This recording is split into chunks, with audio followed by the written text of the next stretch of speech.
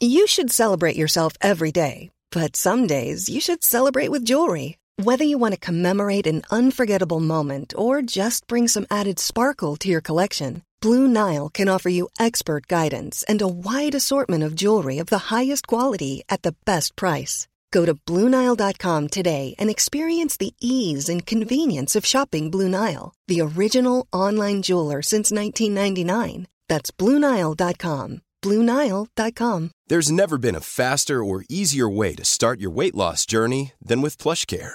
PlushCare accepts most insurance plans and gives you online access to board-certified physicians who can prescribe FDA-approved weight loss medications like Wegovy and Zepbound for those who qualify. Take charge of your health and speak with a board-certified physician about a weight loss plan that's right for you. Get started today at plushcare.com/weight loss. That's plushcare.com/weight loss. plushcare.com/weight loss. Connecting to the big show. In 3, 2, 1. He takes being Kirk to a whole new level. These students can't afford to feed themselves. Do the best you can for your child, and you look around for support, and there's nothing there. Just get up and do our best today, and that's all we can do. Can we just talk? Call 0818 96 96 96. Text or WhatsApp 083 396 96 96. Email opinion@96fm.ie. This is the Opinion Line with PJ Coogan on Cork's 96FM. Just listening to the two boys talking to Ed on the breakfast show this morning. I am gonna see that stage, that new stage of his firsthand. I'm so looking forward to this. Actually, got invited to go to see him at Croke Park Saturday. Myself and my daughter are going up for the day. I'm going to have a good day out, but I'm so looking forward now to seeing this stage that Ed Sheeran has got. And watch my socials on Saturday evening. I'll get you as many sneak previews as I can. 0818 96 96 96. Another opportunity to qualify for our competition also later this morning. I guarantee to play an Ed Sheeran song. I'm not going to tell you when, but I guarantee to play an Ed Sheeran song later on this morning. Need to get straight down to business though. This Thursday, on Tuesday, we were talking about the Fuss March and about how parents and carers of children with special and additional needs are planning a march in Cork on May the 6th, and they want to make a fuss because they've been putting up for it for too long, putting up with the conditions under which they are expected to live. Yesterday I took a trip out of the city down to Upper Glanmire to visit Julie Ann. Julie Ann lives with her son Liam, and they both have needs. She's a full-time carer for her son, who is 15. He was out at the time at school, and that was the only way that she could meet me for interview. And there was another reason why I travelled to visit her. Here's Julie Ann Kineen. So, Julie Ann, just to explain to listeners, I might speak a bit more slowly than normally because you are lip reading me right now because you are profoundly deaf. That's right, BJ. I'm profoundly deaf since probably 2 when they found out that I couldn't hear. I had meningitis and they always presumed I went deaf from meningitis. But we found out later I actually have genetic deafness that I have passed on to my son. So my speech is good. I've learned to speak very, very young. But I actually depend on being able to see your face to be able to hear. And if I can't see your face, I can't hear anything. Yeah. So it's a bit strange. I'm just a head moving, looking at you. Yes. I actually appreciate you making the effort and coming and doing this face-to-face interview. It shows how forward-thinking you are, and it really is. I appreciate it. Talk to me about yourself and Liam. How old is he now? Well, I'm 45 and Liam will be 15 next week. So I suppose we've had a very hard, long slog to try and get any services whatsoever. We both have separate needs. Mm-hmm. And what are his, for example? He's autistic and he has ADHD and a few more. So what are his needs? I suppose the need for occupational therapy for physio, for speech and language, for access to the mental health services. I suppose he was implanted with the cochlear implant, which was amazing. It was amazing technology. But then we never really got any follow-up with speech and language. And they're kind of expecting me, a deaf mother, to teach him how to speak, how to give him access to language. And I'm kind of, hold on a minute, my own speech, isn't fantastic. How do I give him the words that I don't have? I would have a lack in the vocabulary. And how do I teach him the words that I don't? You reminded me when I came to your door that we met before, when he was only 5 and you were trying to get the implants for him. We had a massive battle, it's 10 years ago now, to try and get him the cochlear implants. And I'm only thinking how long ago it was and how such a big battle to get him those cochlear implants, and the expense and going up and down to Dublin. We went to the Dáil and we spoke in the Dáil and we got him the first implant, and then to go back and fight 5 more years later to get him the second implant. And now he can hear, he can do well with hearing, but to actually give him access to spoken language, he needs a speech and language therapist. He needs someone to sit down with him and teach him spoken language. Deaf children are very, very different to hearing children. Hearing children are going to learn from hearing language being spoken around them. Deaf children need to be taught language. They need someone to sit down and teach them new vocabulary over and over again. And Liam is actually missing that. He's missing words that I don't use on a day-to-day basis. And he'll come back to me and he'll say, I heard another child saying, and he'll try to pronounce the word and he can't say it. And I'm like, I don't know what that word is. So I have to go back to his teacher, or I have to go back and say something to somebody else and try and get them to teach me how to teach him. So he has never had, even though he got the implants, he has never had speech and language therapy? No. Very poor access to speech and language therapy. He might have gotten the odd 4 or 5 sessions and that was it. And then the very same with occupational therapy. I think. Explain, sorry to interrupt. Occupational therapy is a word we hear a lot of. Yeah. What is it? What does he need that an OT would teach him? For Liam, it's all about movement, how he's using his joints, how he regulates his emotions. So if Liam is not, I suppose grounded is a word that we use a lot.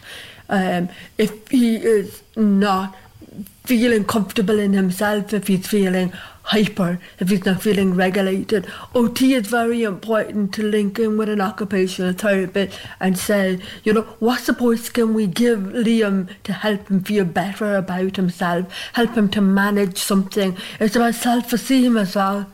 So if I can't do something, can you show me how to do it better? Writing, access to opening and closing jars, washing, taking care of yourself. Liam also has arthritis and he has a lot of pains in his joints. So at the moment we need the occupational therapy to help him with equipment, laptops. He can't write very well. So we need a laptop for school. He needs a proper desk. He needs a special chair in school so he's not getting any pains in his neck. He's not bending his neck. Unfortunately, there's a huge lack in services for occupational therapy, and that's probably about as far as the services can go. We can write you a report for school, but we can't really go any further than that. We can't offer him any one-to-one services.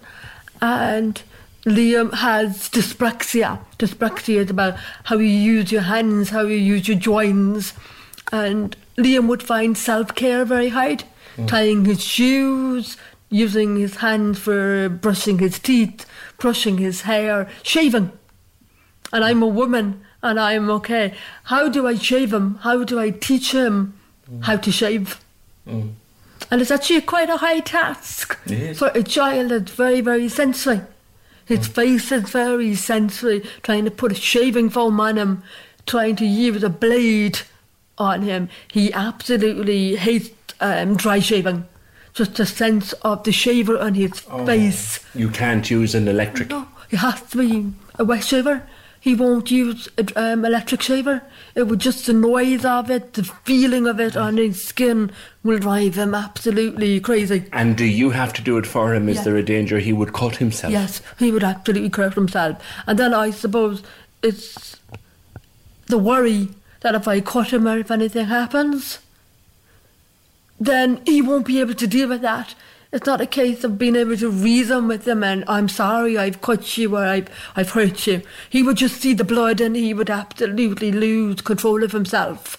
So I'm constantly worried I'm going to hurt him, it's going to go wrong, my hands are sore, I can't do this properly, I'm bending over the bath trying to keep him calm, relaxed, and I'm panicking and thinking if I do this wrong, he is not going to be able to cope.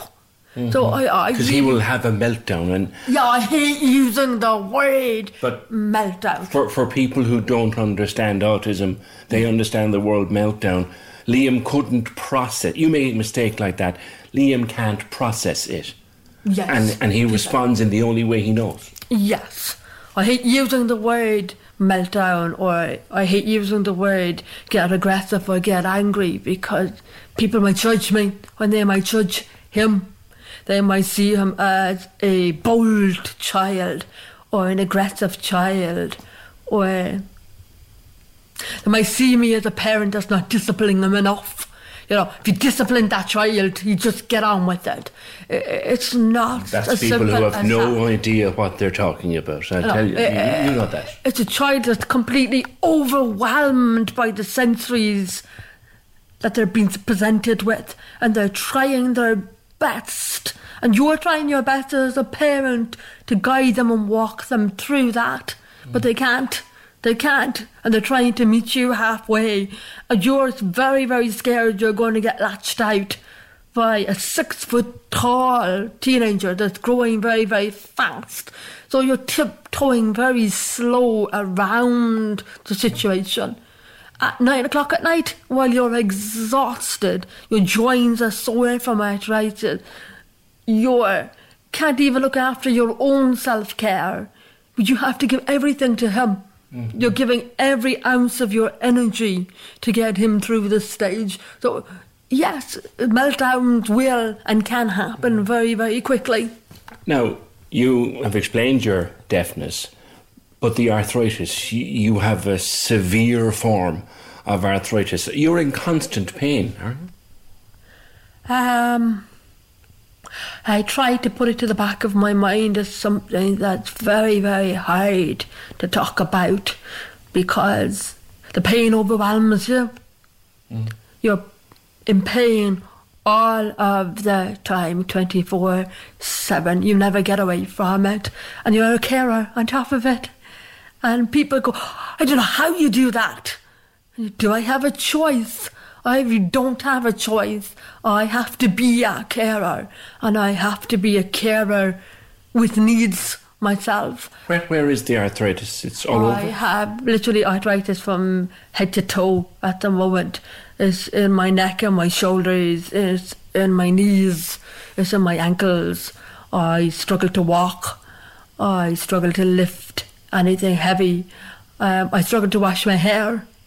I have, I've often taken the scissors and chopped my own hair because I can't wash it or blow dry it properly, and I can't afford to go to the hairdresser.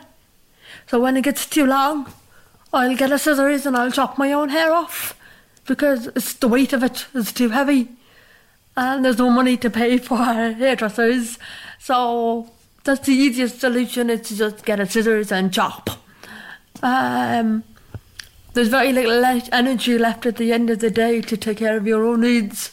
So you just grab any bit of clothes you can and you put them on and you just try and get on with your day. And all of this time, and he's out now because I know you made an opportunity for me to come and talk to you. But when Liam comes home, he's a big, strong lad. with his own needs.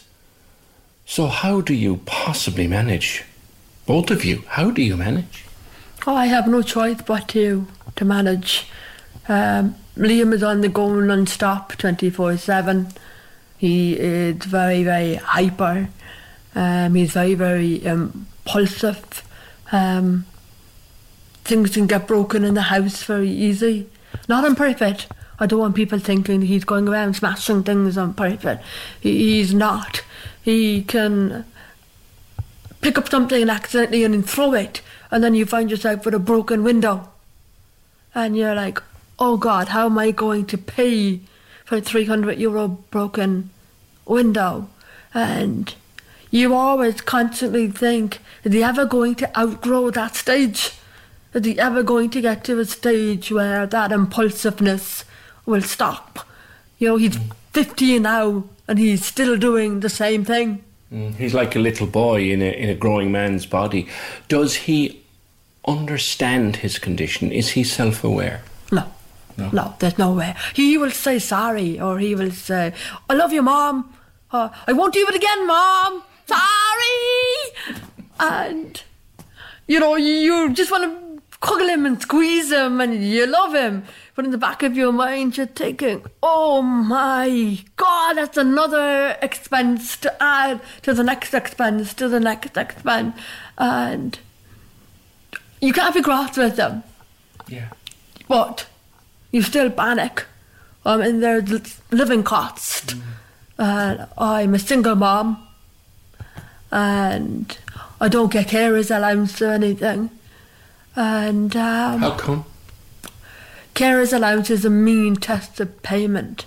I don't think people actually realise that. They think everybody gets carers. We don't. It's a mean tested payment. And I get maintenance, and it's counted as means. So I am not entitled to get carers allowance.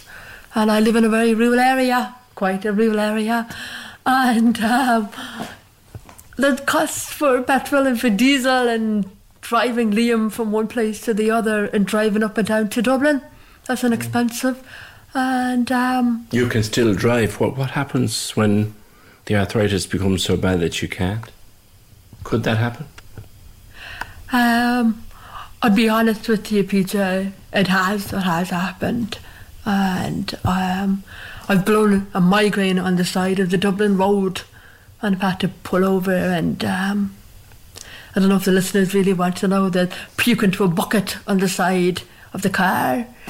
And Liam doesn't cope well with that. No. He's attitude, I want to go home, and I'm trying to get you home, but Mom can't see. Mom is vomiting, and Liam will melt down very quickly. And I'm on the side of the road, vomiting my guts up, crying my eyes out, thinking, how am I going to get him home? So we normally have to stay overnight now in Dublin. I can't risk driving. And that's more cost. That's more cost, obviously. It was too risky. It was too fearful of driving up and driving down. Who looks after you? I mean, you look after him to the best of your ability, limited though you are. Who minds you? Nobody. I'm forgotten. I'm not worth looking after. Don't say that. I'm not worth looking after. I've spent my life being a carer, falling into the carer role. My mum got sick with cancer, and I looked after my mum. Then my mum died, and now I'm looking after Liam, and I actually feel worthless. I feel I'm not worth anybody looking after me, because isn't that what our government is saying? Carers are worthless. We're not entitled to any services, and we're not entitled to any support. So I'm the scum in the pond. I'm the lowest of the lowest. I don't think anybody would mind if I died. That's very hard to listen to you say that. But you must lie awake thinking, what would happen to Liam if anything happened to me? I suppose that was my worst nightmare during COVID. If I got sick, what would happen to Liam? And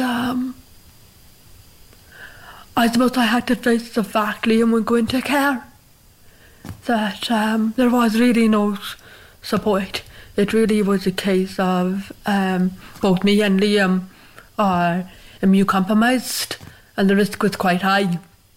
And it was a case of, well, if he gets it or I get it, you'll have to look after him. But there's no one to look after you. And Liam would go into care, and that would be that. Can I be honest with you? Yeah. I don't think people really understand disability. Even friends and family can be very much, get up and get on with it. Pull yourself together. Or you might hear a lot of, if he got a good bit of discipline, he'd be sorted. And that's hard to hear. That's particularly when it's not true. Very, very hard to hear. So I have one or two good friends that are not from Cork. And, you can text them and you can message them. But actually physically helping, looking after Liam, no, that's not there. I'm pretty much on my own. He goes to school and he's on his way home from school now as we speak. So tell me about the rest of the day and then tell me about tomorrow morning. Liam will suffer from, I suppose, burnout is the only word you can use it. He'll be very tired, very exhausted coming in from school. Doesn't really want to talk, doesn't really want to communicate. Will be very close to a meltdown when he comes in. Needs to depressurise when he comes in. So you really need to have food ready, bath ready, pyjamas ready, and just let him try to come down out of it himself in his own way.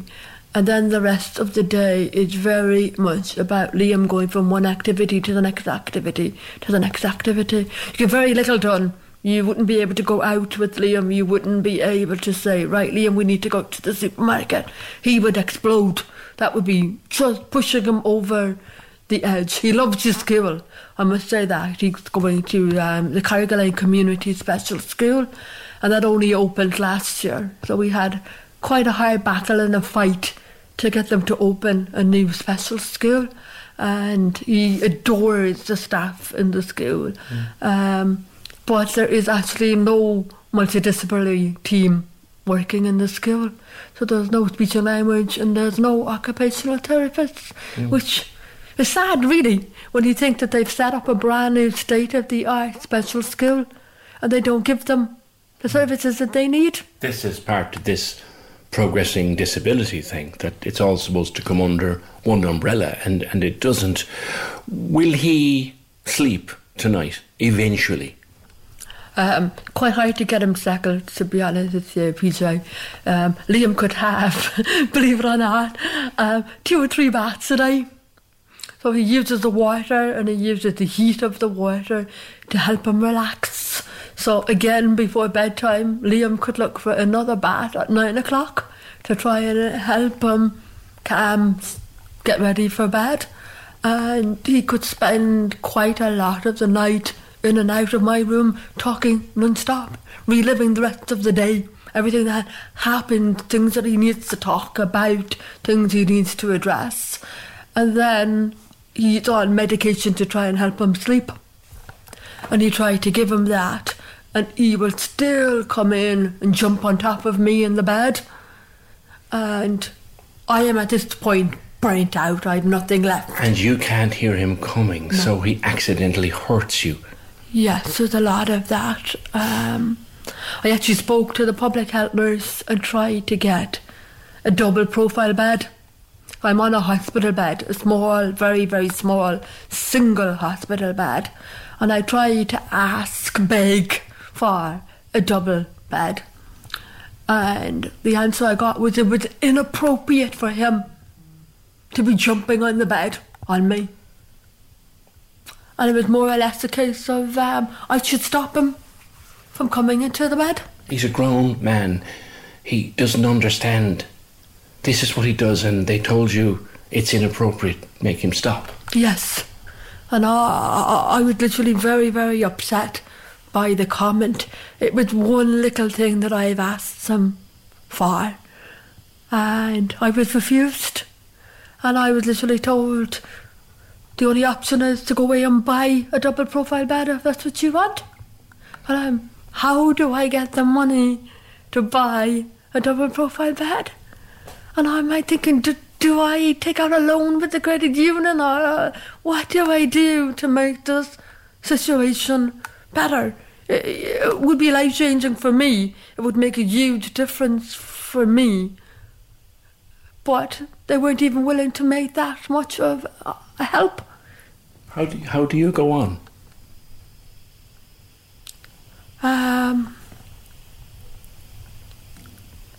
I sunk very low, to be honest with you, PJ. I'm not really sure if I want to go down that road. I went down to a very dark place, and I felt hopeless, and I felt like giving up. Liam wasn't getting very good services in CAMHS, and he was getting very angry and very aggressive, and I was getting hurt regularly on a very regular basis. I felt I couldn't go on anymore. I couldn't wake up anymore. I just wanted to go to sleep and not wake up. I didn't want any pain anymore. And I suppose what kept me here, I couldn't abandon my son. I couldn't leave him on his own. He is everything, absolutely everything to me, my world. The reason I wake up in the morning, the reason I breathe, is because of him. And I couldn't picture him on his own. So I wake up for him. And I went to Petra House, and I got counselling. So I got about 7 weeks of counselling. And it's something carers really need, I suppose. It's a backup of counselling. And it's something we're not offered. Another thing you're not offered. Yes. And I suppose we don't give up. And the government know we'll never give up. We are responsible for the people we care for. And we love them too much to give up. But we do go down. We do go to a dark place. And we do question why we're worthless. Why we don't matter to anyone. I think you matter an awful lot more than you think to one very special boy who'll be home soon. I'm going to let you to it. Thank you so much, Julianne. Thank you very much for coming, PJ. I really appreciate it, and I know there are a lot of carers out there that appreciate that you've taken the time to listen to us. And again, lastly, for listeners, this entire conversation has been conducted by you, with me, lip reading. I can't believe that you're so good at that. Thank you, PJ. I really appreciate it. It's been a while since a person who I went to meet in their own home for a chat like that. It's just, I had to pull in the car maybe about a mile from her house and just sit there and think for a few minutes. There was so much going through my head of the stuff she said to me. Julianne Kineen, she lives in Upper Glenmire with her son Liam, who, if it wasn't for the fact that he was out yesterday, we wouldn't have had that 25 minutes or 30 minutes piece to talk. Someone says here, the next politician you have on should be asked, what are you doing about people like that? Actually doing. What steps are you taking to end this? Not just talk about it. You have a point. Julianne was telling me afterwards that she was at that meeting where Anne Rabbitte came the week before last. And when you lip read as well as she does, you obviously get to understand people's facial expressions. And I won't tell you what she said about Anne Rabbitte's facial expressions on the night of that meeting. 0818 96 96 96. Can we just talk? The Opinion Line on Cork's 96 FM. With the Cork City Marathon. Take on your next challenge this June by running solo or with a team. Register at corkcitymarathon.ie. Cork's 96 FM loves Ed Sheeran, and you do too. So we want to send you and a friend to see him twice. Parky Queeve, Cork on April 29th. Then, once again in the City of Love, Paris. Flights, accommodations, spending money and tickets to see Ed twice. Live in concert. Listen to Cork's 96 FM for Ed Sheeran songs between 7am and 7pm weekdays. Then text or WhatsApp in for your chance to win. Experience Ed Sheeran twice in Cork and Paris. With Blackpool Shopping District. No gimmicks, no notions, no paid parking. Just shopping. It's what they do best. 2 massive stadium shows. Thanks to one radio station. Cork's 96 FM. Overwhelmed, I think, is the expression by Julianne. Very, very impressive woman, going through an awful lot with that boy that she absolutely adores and idolises. They're the only words you could really use for how she feels about that young man. I'll get to some of your comments in just a sec. I just need to remind you, because if I don't, I'll forget, that Premier League Live is back this Saturday at 96fm.ie with Trevor and the team, powered by TalkSport. Live coverage this Saturday of Arsenal versus Man U at 12:30, Norwich against Newcastle 3, and then at 5:30 they finish up with Brentford versus Spurs. All live online. The Premier League Live with Now stream live Premier League action with a Now Sports or Sports Extra membership. It's your sport on your terms. Stream only the games that matter to you most with Now, and listen Saturday on the Cork's 96FM app, or go to 96fm.ie. We will be putting up a podcast extra of Julianne after the show. I would also suggest that we'll send a link directly to the office of Minister Anne Rabbitte, where we have a contact in her circle who is again trying to secure an interview with the Minister for us to put questions to her, like the questions raised by Julianne. But I suggest that what we also do, Fee and Fergal, is embed that link to that podcast into the email and have her listen to it. I'd rather put her into a locked room with a set of speakers and make sure she listened to it, but that's me. Thank you, PJ, for highlighting that lady. I thought this was a modern country. I can't believe she's in this position in this day and age. Again, the next politician you have on should be asked, what are you doing about people like that? Actually doing. What steps are you taking? Our government should be ashamed of themselves. A copy of that interview should be sent to every cabinet member. It's so sad to hear the way that lady runs herself down. She has no self-worth left. Our government just don't care about people like that. They just jump from one popular cause to the next. My heart is breaking. Breaking my heart. How can the government just let her exist with her son? I wish I could buy her that bed. If I had the money, I would. What an amazing lady. I'd love to just give her a hug. What a powerful interview, PJ. Let's just say you have one grown man in tears here trying to feed calves. She's a hero. Yeah. I wasn't much good either talking to her. There was tears the size of raisins rolling down her face, and I have to say I wasn't far from tears myself listening back this morning. Kate says that's very hard listening. Is there anyone out there who makes special razors for people like Liam? I'm sure people with dementia or something like that need special razors. Can you ask listeners?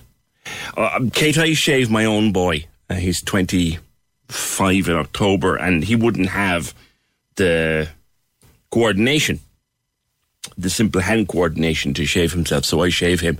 Now, we're lucky in that he likes the electric, so I can do the electric with him, and every so often I bring him down to our local barber and do a fabulous trim on him.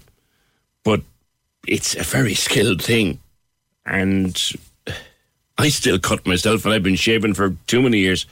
But you're right, there should be something there. Oh my God, that girl is brilliant. Saddest story I ever heard. Unconditional love. That's exactly what it is. That fabulous woman, a GoFundMe should be set up immediately. At least get her that double profile bed. Mag says there are no words listening to Julianne. What an incredible mom. Peter said very, very, very difficult listening. We did a couple of years ago, I seem to remember. A different thing now entirely, but when we were on Radiothon a few years ago, I remember Micheál Sheridan was the gaffer at the Mercy Hospital Foundation at the time. And one of the things they wanted in Radiothon for the cancer patients, particularly for the youngsters, was these profile beds.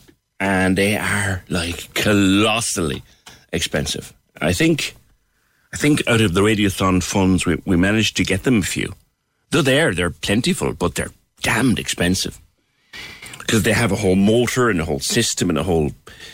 But she showed me pictures of her little bed and pictures of what happens when he comes in. She's a very small woman. She's a very, very small woman.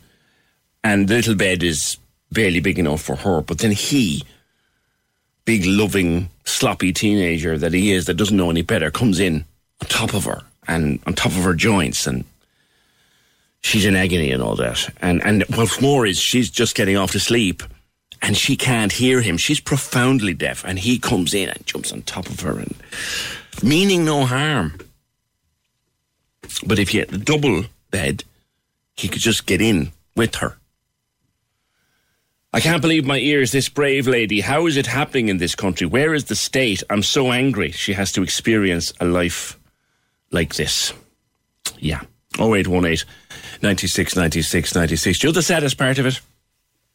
The really, really saddest part of it? Yeah, here's another one. I shouldn't have to say this, but it's a disgrace. If there's anything I can't do for her, if I can do for her, just put my name down. I haven't much, but I could find myself...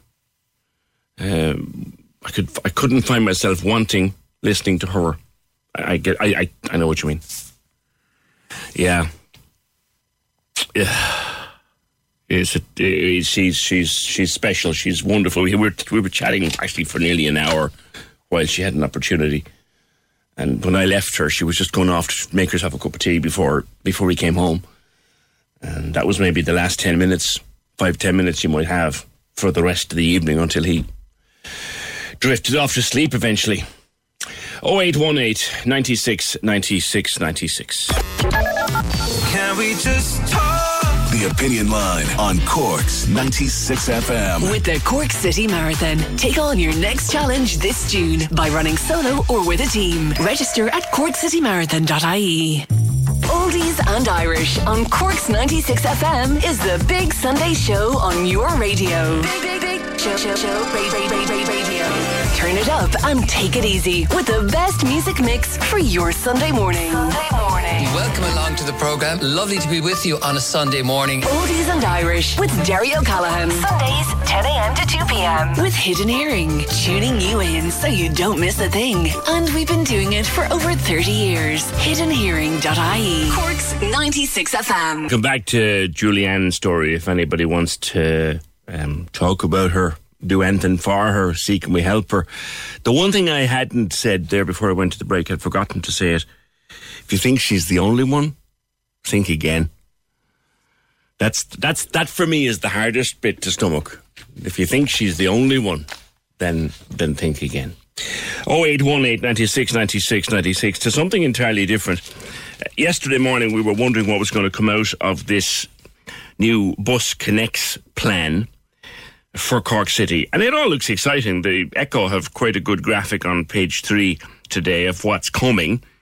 Sustainable transport corridors, redesigning the network of bus routes, cashless payment, revamping fares, new ticketing, new look buses, new bus stops, new park and rides. Ha ha!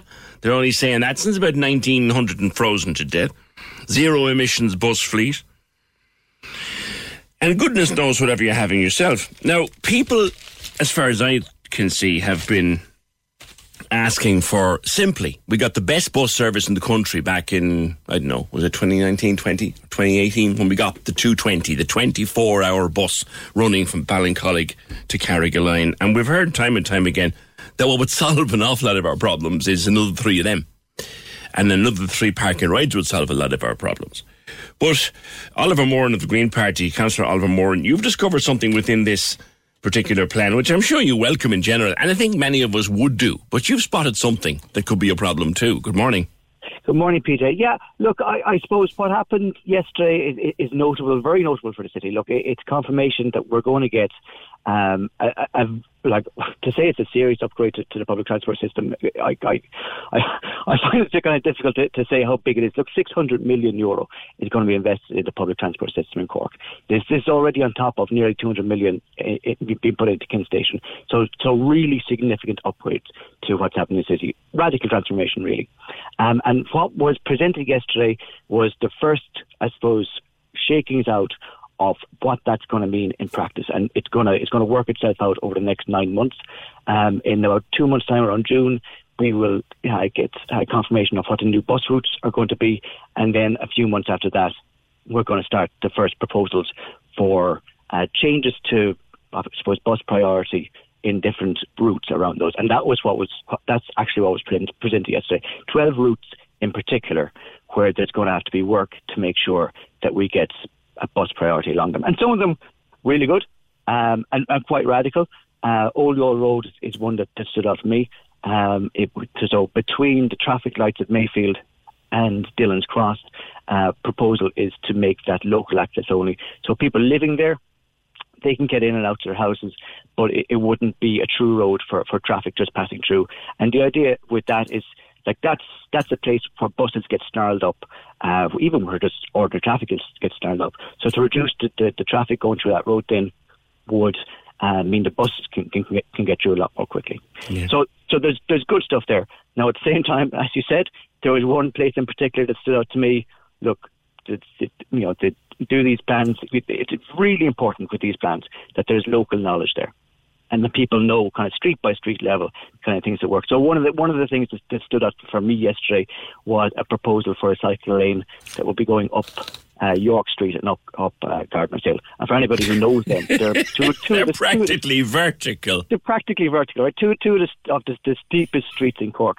So look, it's fantastic news for Cork.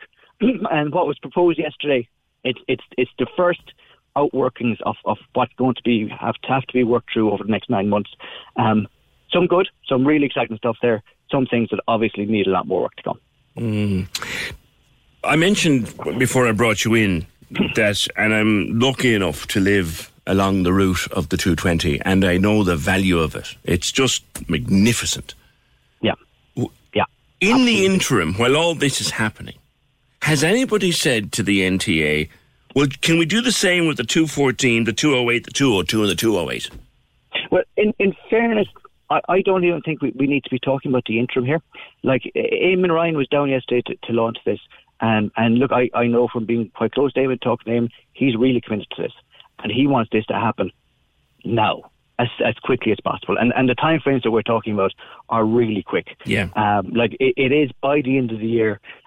He wants, and the NCA have said that they want, and every Cork City Councillor who's on the call yesterday also wants us, that we will have the plans in place and we'll start working on them immediately. But you could actually turn around and do what I've just said in 6 months. You could turn all these routes into 24-hour routes in 6 months.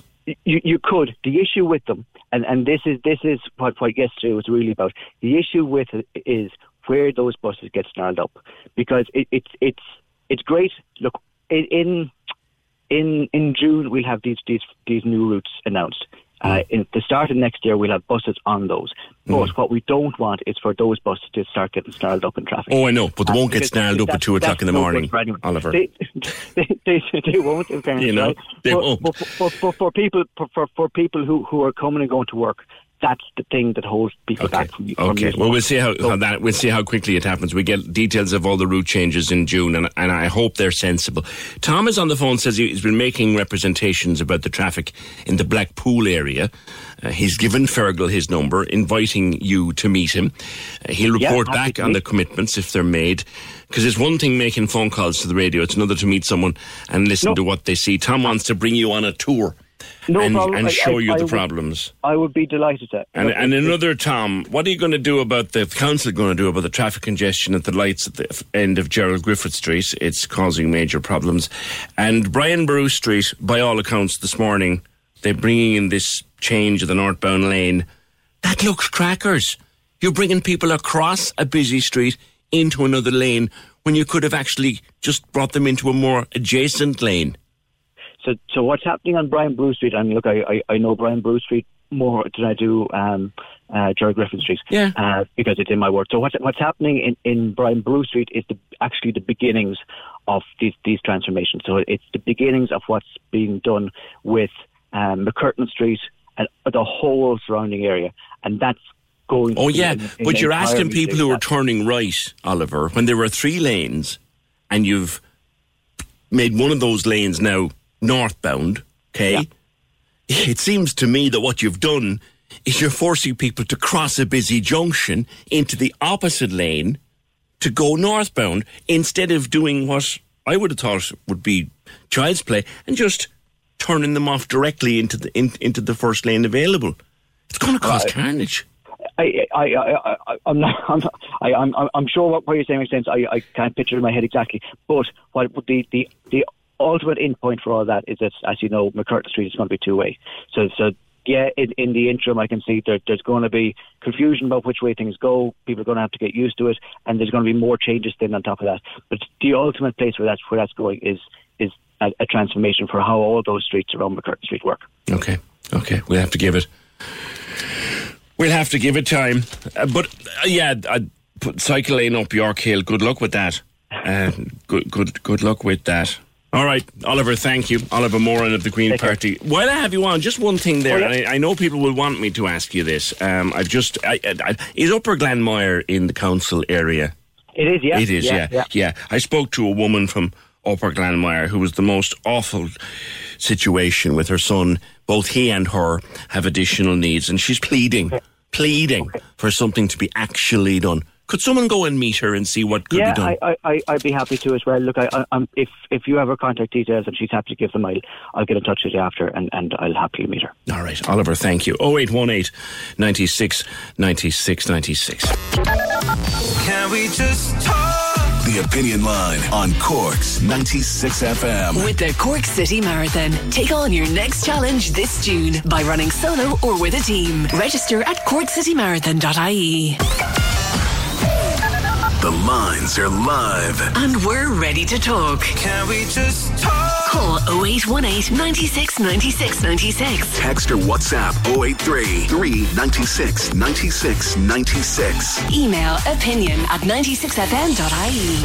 The Opinion Line with PJ Coogan. On Cork's 96 FM. An Ed Sheeran song coming up before midday today. Guarantee another qualifier will go through to the draw for that wonderful prize to see him in Cork and then see him in Paris.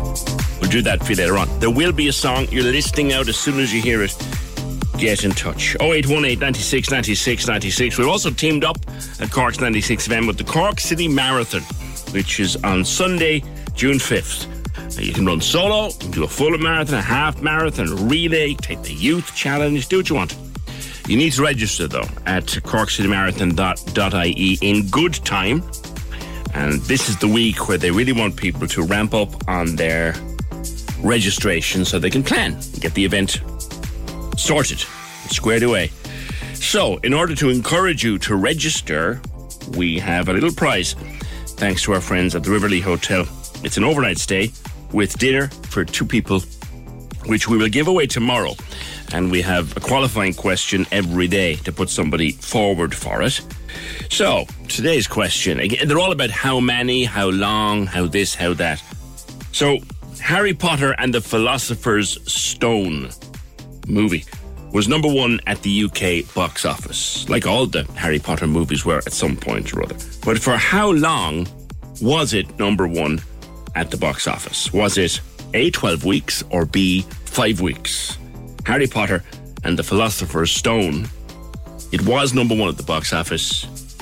Was it for A, 12 weeks, or B, 5 weeks? The answer and your name to 083 396 96 96. We have had someone on the phone who wants to remain anonymous.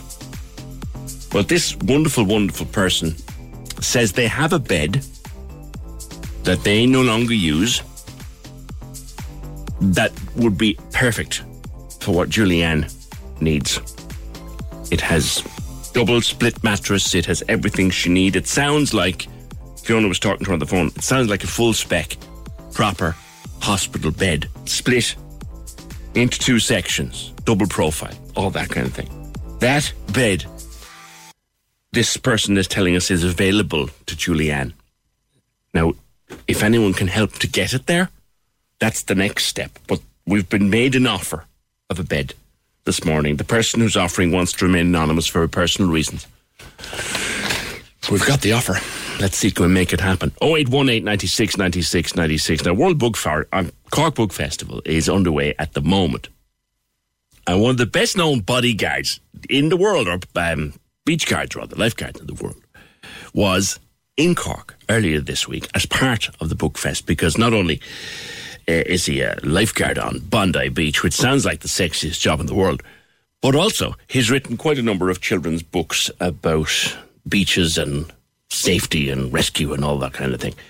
And he's got quite a big following. Maxie, otherwise known as Trent Maxwell, joins me, because I think you're planning to come back as soon as you can. Morning. Yes, mate. Good morning. Top of the morning to everyone. Good to speak with you. You had a good event and you're looking forward to your next one. But talk to me about the books and the work. And like I said, it sounds like the sexiest job in the world, lifeguard on Bondi Beach. Yeah, so in a nutshell, mate, I'm a lifeguard. I've been a lifeguard at Bondi for the last 17 years, and I'm also a full-time firefighter as well. And I've written a couple of children's books around water safety, and loosely based on my childhood aspiring to become a lifeguard. So very lucky to have spent a day in Cork, and I partnered up with Graham Kerr, who runs the Cork Lifeguard Academy, and if it wasn't for him, it wouldn't have happened. And I look forward to working with him into next year as a partnership, and I can't wait to get back to Cork. There's so much history, and the people were great. It was a really beautiful city to visit, so far away from home, and yeah, it was great. How did it come about? How did your visit come about? Yeah, so I'm travelling around the UK and Ireland to spread water safety and fire safety to kids and young adults all around Europe. And I'm just on firefighter holidays at the moment. So I'm over here educating as much as I can. Got to Dublin on Sunday, and I've made myself down to Wicklow and then over towards Cork. And then now today I'm in Tralee, and I'm off to Limerick tonight. So I'm going all over Ireland, educating, spreading the water safety message, cold water shock. Just trying to get the education out there as much as we can. You guys are coming into your summer. Yeah. And, if you get in a couple of nice days, people flock to the beaches, people flock to the rivers, lakes, dams. Yeah. And also, I add a bit of fire safety element too, because we all know, that fires can strike any time of the year. Yeah. So I'm very passionate about that. But how it all come about is, again, Graham Kerr got me over here. He just released his new business called Cork Lifeguard Academy, and ideally everyone in Cork should get behind him. Beach and pool lifeguard and water safety courses. He's a champion guy, and I can't wait to get back to Cork again next year. It's going to be a brilliant week next year. You mentioned cold water shock, which I could be wrong, I've never been there, but I can't imagine would be an issue in Bondi Beach when you have so much sunshine in Australia. Yeah. But it's a real thing here, because people start jumping into the water here at the first few sunny days in May, and forget that water can be very, very cold. Yeah. Yeah, exactly right, mate. And the problem is sometimes it takes a little bit it takes a little bit longer to kind of set in. So by the time you actually are hypothermic, or you are suffering from cold water shock, it could be too late.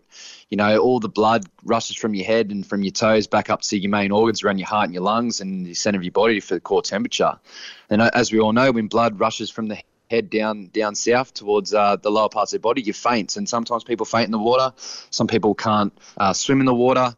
So a lot of the time, there's a lot of accidental drownings that happen over here in Ireland, in the UK, and other parts of Europe, where people don't mean to be in the water, or they don't mean to fall into the water. So it's very important that you know your surroundings, know where you're walking, what you're doing. If try and minimise alcohol around waterways, and if the sun is out, make sure you have a flotation device, or you go with someone. Make sure that you stay safe at all times. And of course, the main message we always say in Australia is you need to swim between the red and yellow flags. And the lucky thing here, for everyone here in Ireland, there are beaches around Ireland that do provide lifeguard services and the red and yellow flag. So please, if you are going to go swimming this summer, please swim at patrolled beaches. I don't know how much time in total you've spent in Cork, but I'm sure you've been told about we are so well served with wonderful, wonderful beaches around our country. Yes, you got some beautiful parts of Cork there, and I've seen some amazing photos.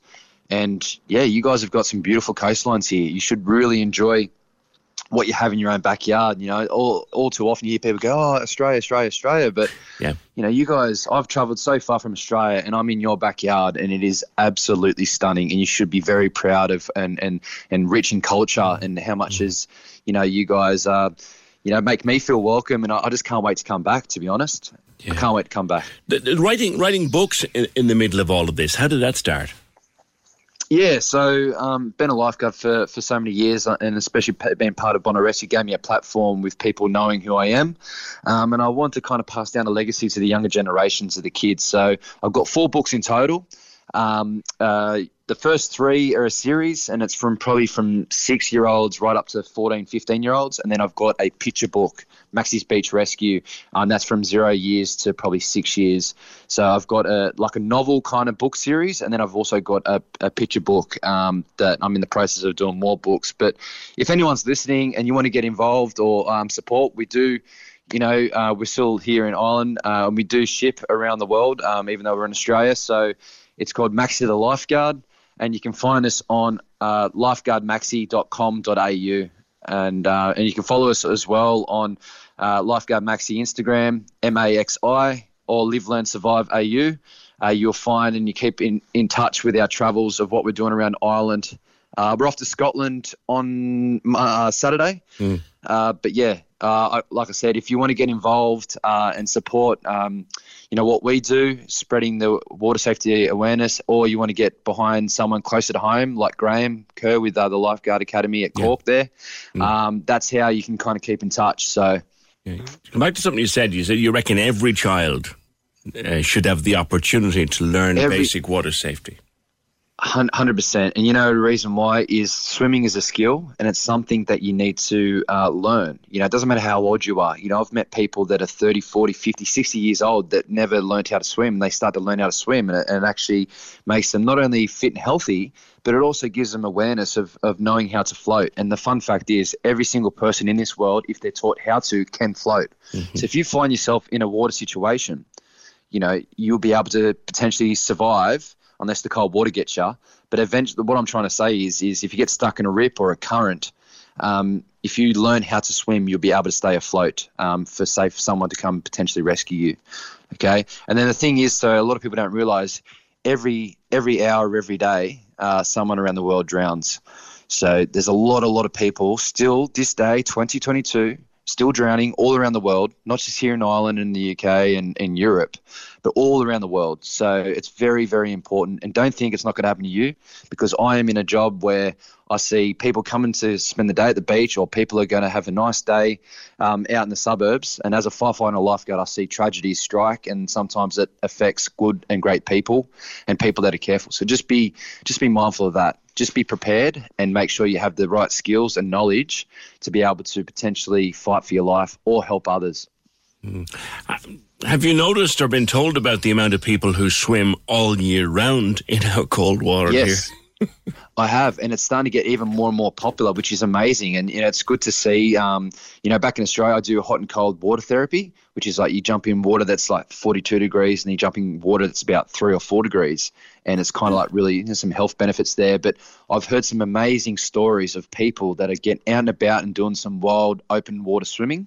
If those people are listening, keep doing it. It's great. But just as long as you stay safe, you have the right equipment, i.e., wetsuit, booties, gloves, a hood, have a flotation device with you if you're going for longer swims. And, of course, make sure you tell people where you're going and what you're doing. Okay, so, but yeah, round of applause to the people of Cork and Ireland in general.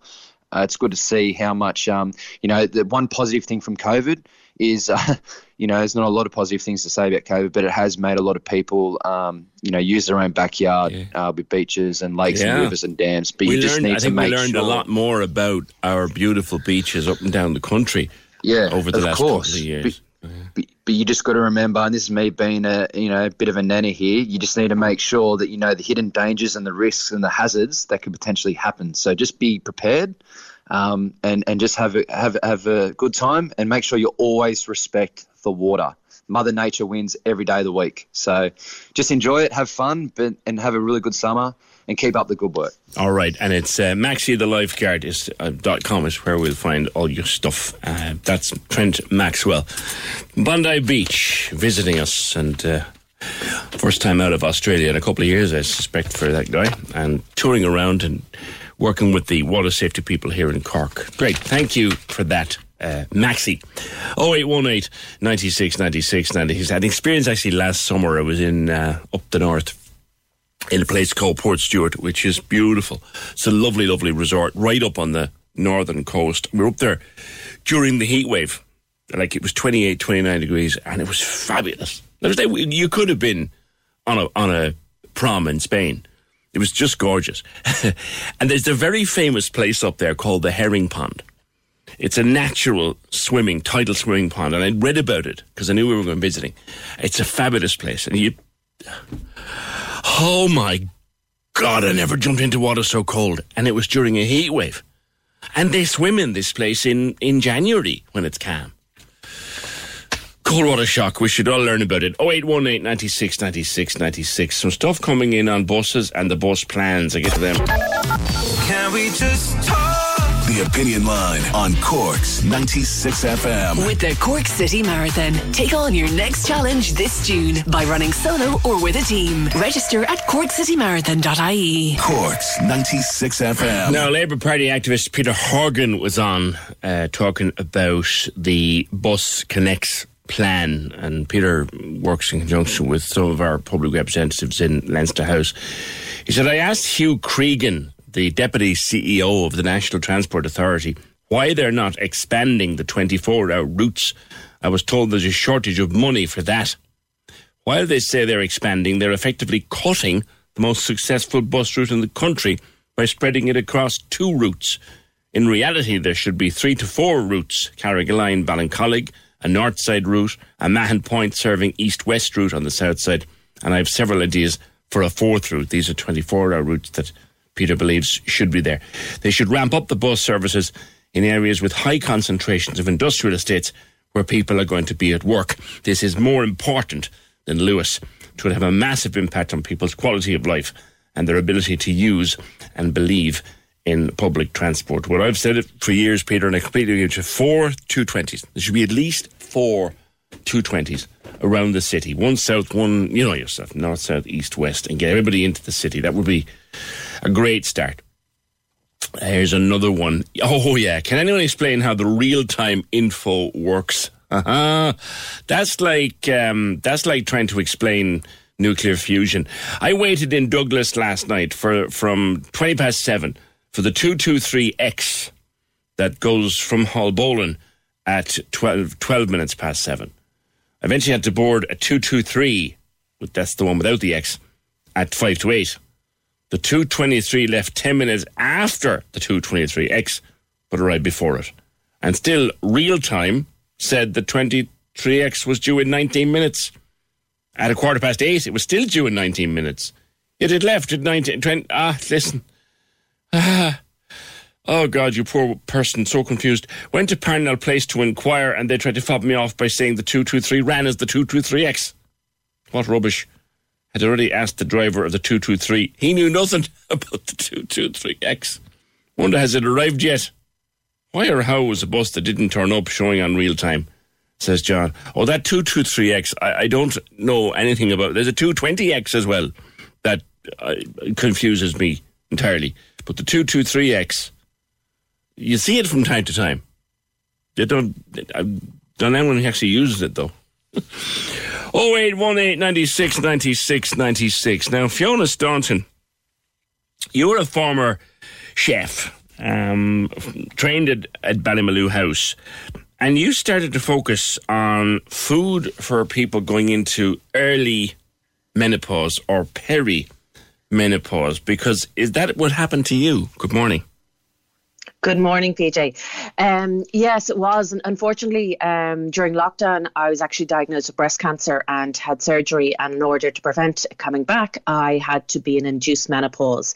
So it's at 45, it was just all the symptoms, everything off a cliff. And then I also have to take medication to block any estrogen in my body. So, so I know all about the symptoms and of menopause. So menopause is really one day. And then perimenopause is the menopause is the anniversary of the first year where you haven't had any periods, and then leading up to that is perimenopause, which can be from 1 to 10 years if you're talking about a natural menopause. So kind of from age 35, PJ, we need to be having a think about what nutrients we are having and preparing ourselves and setting up ourselves for menopause. That's something I was amazed by a number of years ago when people started talking about going into early stages of menopause in their 30s. And the off-a-cliff experience a friend of mine had at 28. So, wow. Well, that was surgically induced and all that. But going off that cliff at age 45, describe that to me.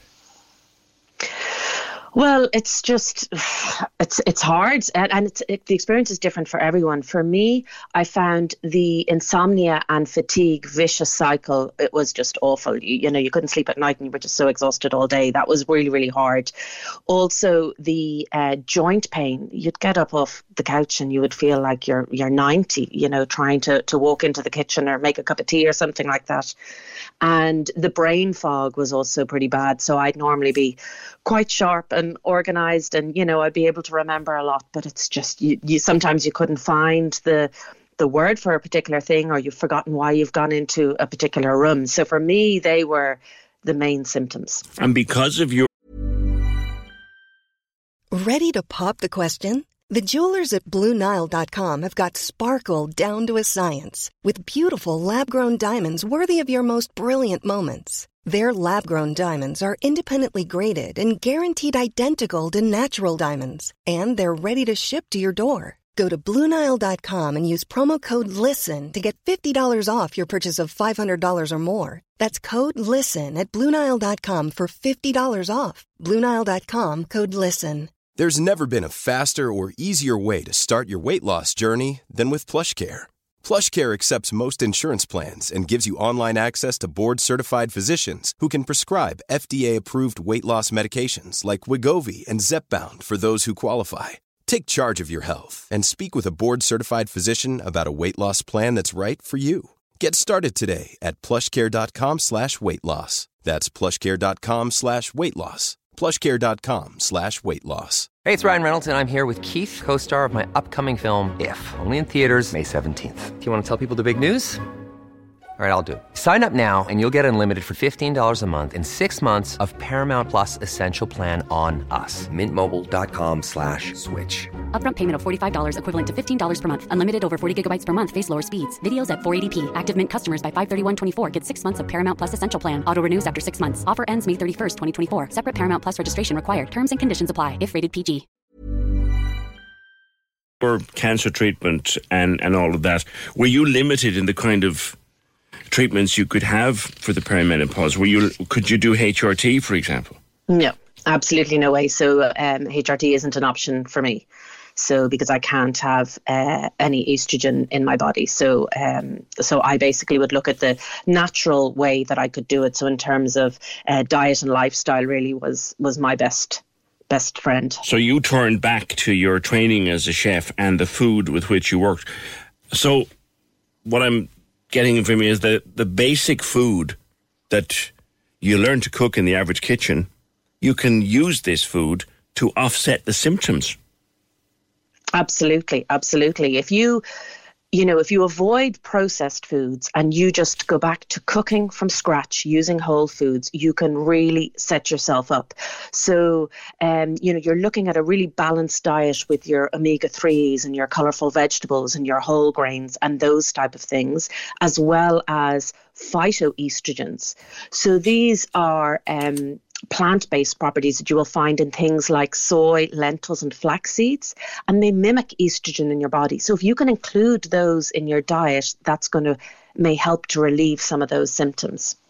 Okay, so again, and God, another advertisement for the Mediterranean diets and the Asian diets. Absolutely, absolutely. Because in Asia, in Japan, they have way less incidence of hot flushes, for example, because they would eat a lot of the lentils and the soy. Mm. And cooking from scratch, which a lot of people find very difficult. They'd rather buy a packet. It's easy.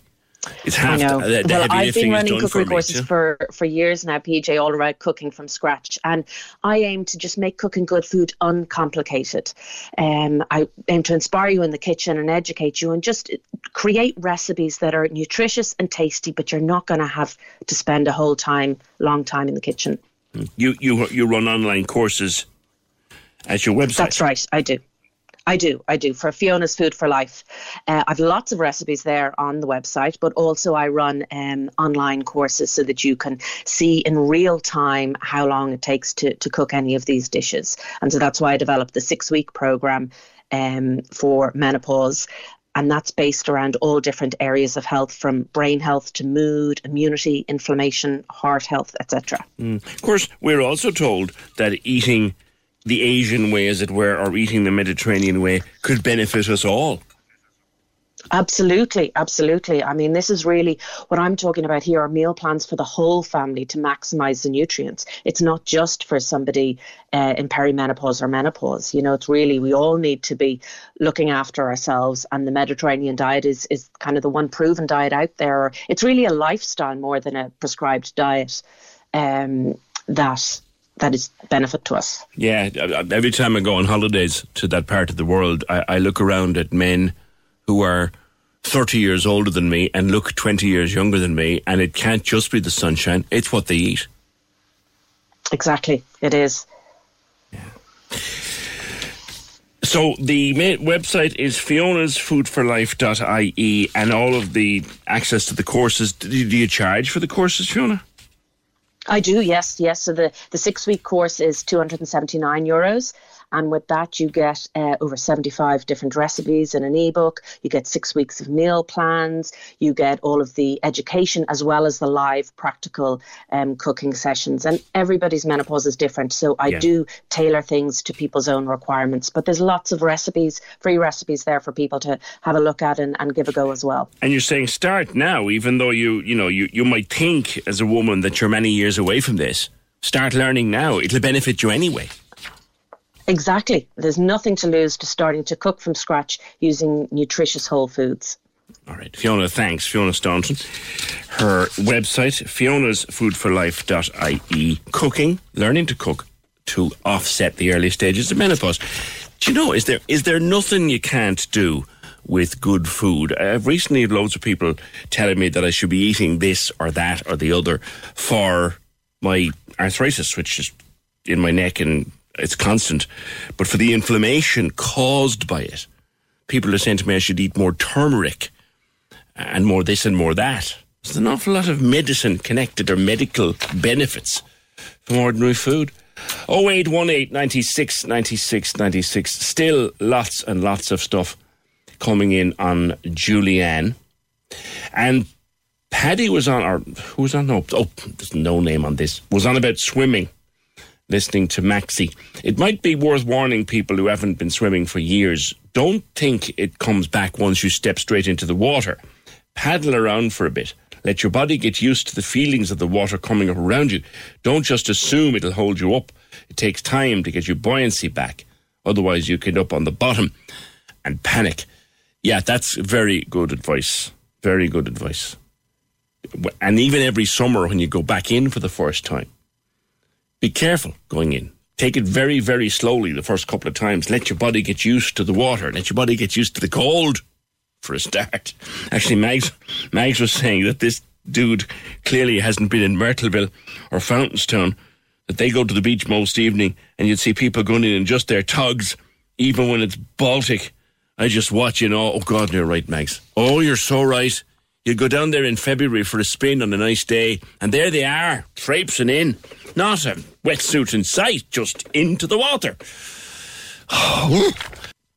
Great news. Fans of Patrick Horgan, Hoggy, himself and his wife Ashley have announced the birth of their baby boy this morning. So congratulations to Hoggy and to Ashley on the birth of baby boy. From all the fans around the city and the county, and indeed the country, who can't get in contact but are delighted with this news. Congratulations to everybody at 96 FM, to Hoggy and Ashley. All right, 0818 96 96 96. Now, new book has been written about life as a Garda in the fraud squad. God, at a time when we are surrounded by scams of every conceivable kind. It's good to know there's a fraud squad out there, but it's been around for quite some time and has focused on some huge cases over the years. And it works at a level that the rest of us rarely see, because a lot of its work has to be done, as it were, on the quiet. Willie McGee has written this book, Tales from the Fraud Squad, having spent many years as a member. Willie, good morning. Good morning, Peter. It is a unit of the Guards that we know is out there, and we know it works extensively, but you have to do an awful lot of your work on the quiet, don't you? I suppose, yeah, really. A lot of it involves paperwork and time in the office, studying and preparing files for prosecution in due course, and making sure that all the T's are crossed and all the I's are dotted. Mm-hmm. How did you get into the fraud squad? Well, I applied for the detective branch, and I was sent to the fraud squad, the Central Detective Unit in Harcourt Square in Dublin. Well, it was in Dublin Castle then. Housed 3 different units of detective branch, and that was the serious crime squad, the drug squad, and the fraud squad. I applied for a position, and I was just selected for the fraud squad. I was sent, and I went where I was sent at the time. Simple as that. And what kind of work is it? Well, that time, when I went in 1975, a lot of the work entailed problems with checkbooks. Checkbook scams were on the go at the time. Checkbooks were stolen with the bank card, and that time, I don't know whether you were old enough to remember. Unfortunately, I am. Yes. Do you remember your signature had to match up with the check? I do. The signature on the check card always had to match up with the check, and when a checkbook and a check card was stolen, you could have 25 checks or maybe 50 checks, and the signature on the check card would marry up to each check, and you could have you could go on a right tear with so many checks. And I remember Garda Patrol long ago, Willie, and the Guard warning people, don't pre-sign your checks, for example. That's right, yeah, and don't keep the check card and checkbook together as well. That's another one. Yeah. White collar crime takes up a lot of the work. It does, yeah, it does indeed, yeah. Like when following up on the check and check card, there was a checkbook and check card belonged to a nun, stolen one time. And a woman in a nun's habit presented herself at a bank in Dublin Airport to cash the check, and the teller in the bank refused to cash the check for her, which she wasn't too pleased about, and she used bad language to the teller, and he knew then that she wasn't a nun at all, somebody dressed up in a nun's habit. And she took off running down the airport to get away from him, and anybody saw her running in the airport presumed that she was late for a plane or whatever, and see somebody running after her then as well, presumed that it was 2 people. But the reason the teller came up with was he reckoned that this lady was too good looking to be a nun. That's no disrespect to the nuns now, but this is what it was the reason he refused to cash the check for her. And when he reported it to us in the fraud squad, we knew it was a small army of women doing checks at that time, and we knew exactly who she was when it was reported. So we were in a position to arrest her in due course, and that story is in the book as well. There's no those kind of things. There's no area, I suppose, that someone won't try fraud, like sport or politics or anything like that. That's right, yeah. Well, it's the fraudster, like, really has to be confident, and he has to exude that confidence, and actually he relies on the sympathy and trust of the victims that he's kind of. I say he now all the time. There are plenty of women out there, fraudsters as well. So I'm not concentrating on the men only. Yeah. Now, there's a name comes up in the book which Cork people will be familiar with because he was based here. Tony Taylor. That's right, yeah. Tony. I didn't know Tony was based in Cork, but there's another story about a Cork man as well, but in the book, and it takes up a full chapter. And I think where's the moving statues down there in Cork? Ballinspittle. Ballinspittle is historic with Ballinspittle as well, and the people of Ballinspittle will know all about it. Give us that one then. You'll probably see it. It's the chapter where it's headed whiter than white collar crime. Ah, yes. Do you read it or get it? Normally the fraud is related to white collar crime. It's usually people with white collars and suits that commit fraud more so than the fellow dressed up in a different gear. And this particular man had a white collar, wearing a white collar, a circular collar, and that made the chapter whiter than white collar crime. So you can read between the lines there. Are people in Ballinspittle will know anyway, will know all about it. I'm sure they will. I mentioned before about, and I guess the book looks back at the history of your time and your time in sport as well, because you were a sportsman in your day. But I mentioned that fraud is with us. It's modernised now, Willie, and it is much more modernised, and every opportunity will be taken. I only got the other day, and I only circulated another one of these infamous texts to my phone. Yes. You know, yes. There's the latest one now is that there's been a 300 payment on your Revolut card. Do you want to authorise it? And no matter how many times you tell people, your bank will never do that. People still it's too good to be true. Yeah, they still fall for it. When it sounds too good to be true, it is too good to be true, and it's not true. I mean, nowadays fraud can be perpetrated, against you there in Cork, and it could be generated in South America, That's right. And it's impossible to track those people down. How long is that happening? Was that always happening? Was it always? It was. The Nigerians, I suppose, really started an international crime over the years. They started with letters, then they started with fax, and now they graduated to emails. And we were very lucky enough in the fraud squad. Back around 2000, I think it was, where we captured a few Nigerians in the process of committing a fraud. And actually, one of them had a bank draft in his possession for 85.5 million that he was going to lodge in the Bank of Ireland in College Green in Dublin. When my detective sergeant arrested him, went to arrest him, he put the check or the draft into his mouth and tried to swallow it, and he ended up grappling with the sergeant on the street in College Green on a wet day, and my sergeant's suit was ruined in the in the rain on the. Yeah, you say that we succeeded in prosecuting them successfully. I mean, we were the only country in the world that prosecuted a Nigerian international fraud scam. Yeah. And which resulted, we made a presentation in Fort Lauderdale in Florida to 500 law enforcement agents from all over the world who are trying to track down and prosecute Nigerian scams. Yeah, and they're still going on. And they're still going on. Yeah, it's amazing. But I guess there's a fully dedicated unit in Scotland Yard to investigate Nigerian fraud. Wow. But we were successful that year in arresting them and prosecuting them after a trial. Excellent. Now, to finish, the book is available in all good shops, but we rarely a week goes by here, Willie, that we don't hear of some other fraud, like the one I just mentioned there on my phone. That comes into me. And everybody says, oh, isn't it an awful idiot who gets caught? I would like to bust that myth, because if they want to catch you, they'll catch you. They'll catch you. And actually, the crowd that I talked about there, the Nigerians that set up scam in Dublin, they actually targeted people who were already scammed, and they pretended to them that they were in the position to return the money to them, to find out where the money was gone and return it to them. And people who had fallen already were falling for this one, and that's the one that we broke up.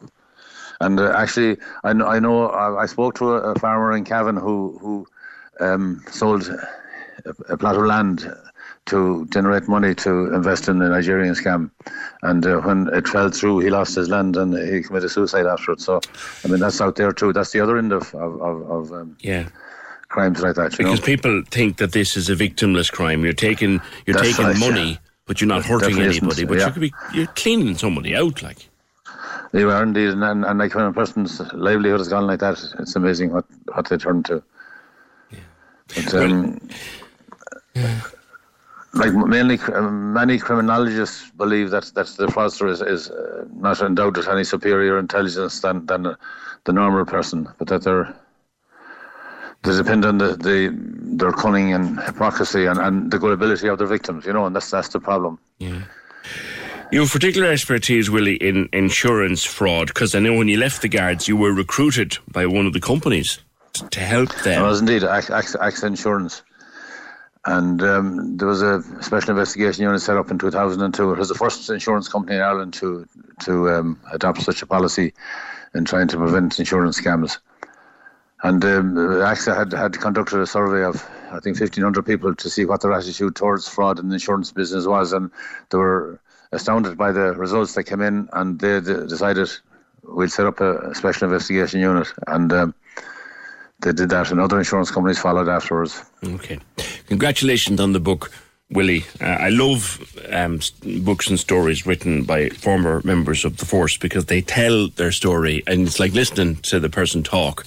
And it is like that with you, Willie. And thanks very much. Congratulations on the book. Former member of the Garda Fraud Squad, Willie McGee. Tales from the Fraud Squad is the book. It is, as they say, in all good bookshops. Now, yeah, that Tony Taylor I mentioned was the former prominent investment broker, Tony Taylor. There are other people around with that name. It's not them. It was an investment broker. And he had a connection to Cork. 0818 96 96 96. Can we just talk? The Opinion Line on Cork's 96 FM. With the Cork City Marathon, take on your next challenge this June by running solo or with a team. Register at corkcitymarathon.ie. Access all areas on Cork's 96 FM. Your guide to nightlife on Leeside. Hi, it's Michael here with an update on Cork's entertainment. Cork World Book Fest is back for 2022 and will welcome Irish and international writers to Cork for an extravaganza of books and writing from Tuesday. Check out more information on what's going down at triskellarts.ie. Access all areas. Cork songwriter John Spillane is set to release a new live version of The Dance of the Cherry Trees, recorded with the Cork Opera House Concert Orchestra, and it's taken from a new live album due out later this year, titled In Another Light. Access all areas. You can contact us here at Access All Areas if you have a show, play, exhibition or gig coming up, or any live streaming events, by emailing us on aaa@96fm.ie. Access all areas. Your guide to nightlife on Leeside. On Cork's 96 FM. Willie McGee just asked us to mention that he himself is recovering from a stroke at present, and all proceeds from the sale of his book will be going to the Irish Heart Foundation. So good on you for that, sir. PJ, I suffer from arthritis in the neck also. Did you give the name of a herb or supplement or something, because I missed it? No, just people have been saying to me lately, including the Queen Bee, who swears by this stuff, turmeric, that yellow stuff you get in the curry, you get it in smoothies and drinks. Apparently turmeric is very good for inflammation, but far be it from me to recommend anything to you. Check it with your own doctor. There seems to be less incidence of menopause symptoms in Asian countries, because traditionally women don't discuss menopause, exactly like here in Ireland. I'm from South Asian background. I can guarantee you I don't know of anyone, my sisters, friends and relatives, who have less intense menopause. But of course, healthy eating is very important for that journey.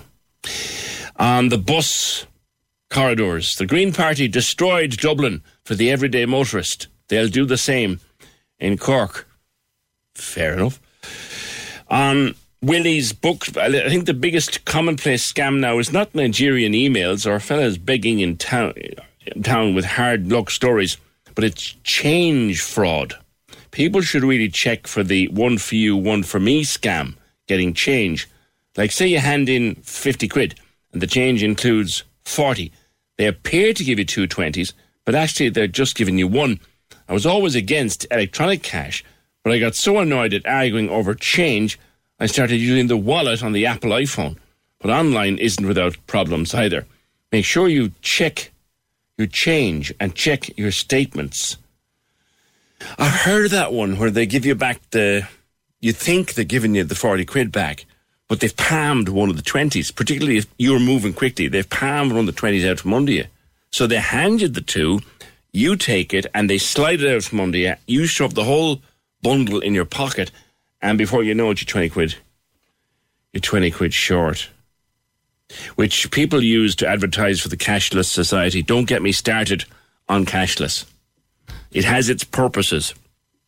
But trust me, this boy will always have some cash. Not a lot now, but I will always have some cash in my wallet because cash is king.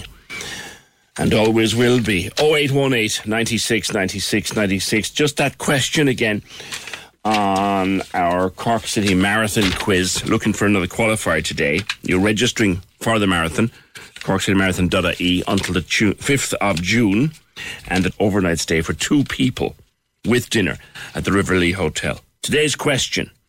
For how many weeks did Harry Potter and the Philosopher's Stone stay at number 1 in the UK box office? 083 396 96 96 with your name and the answer to that for a stay with dinner for 2 people at the Riverlea Hotel in conjunction with our friends at the Cork City Marathon.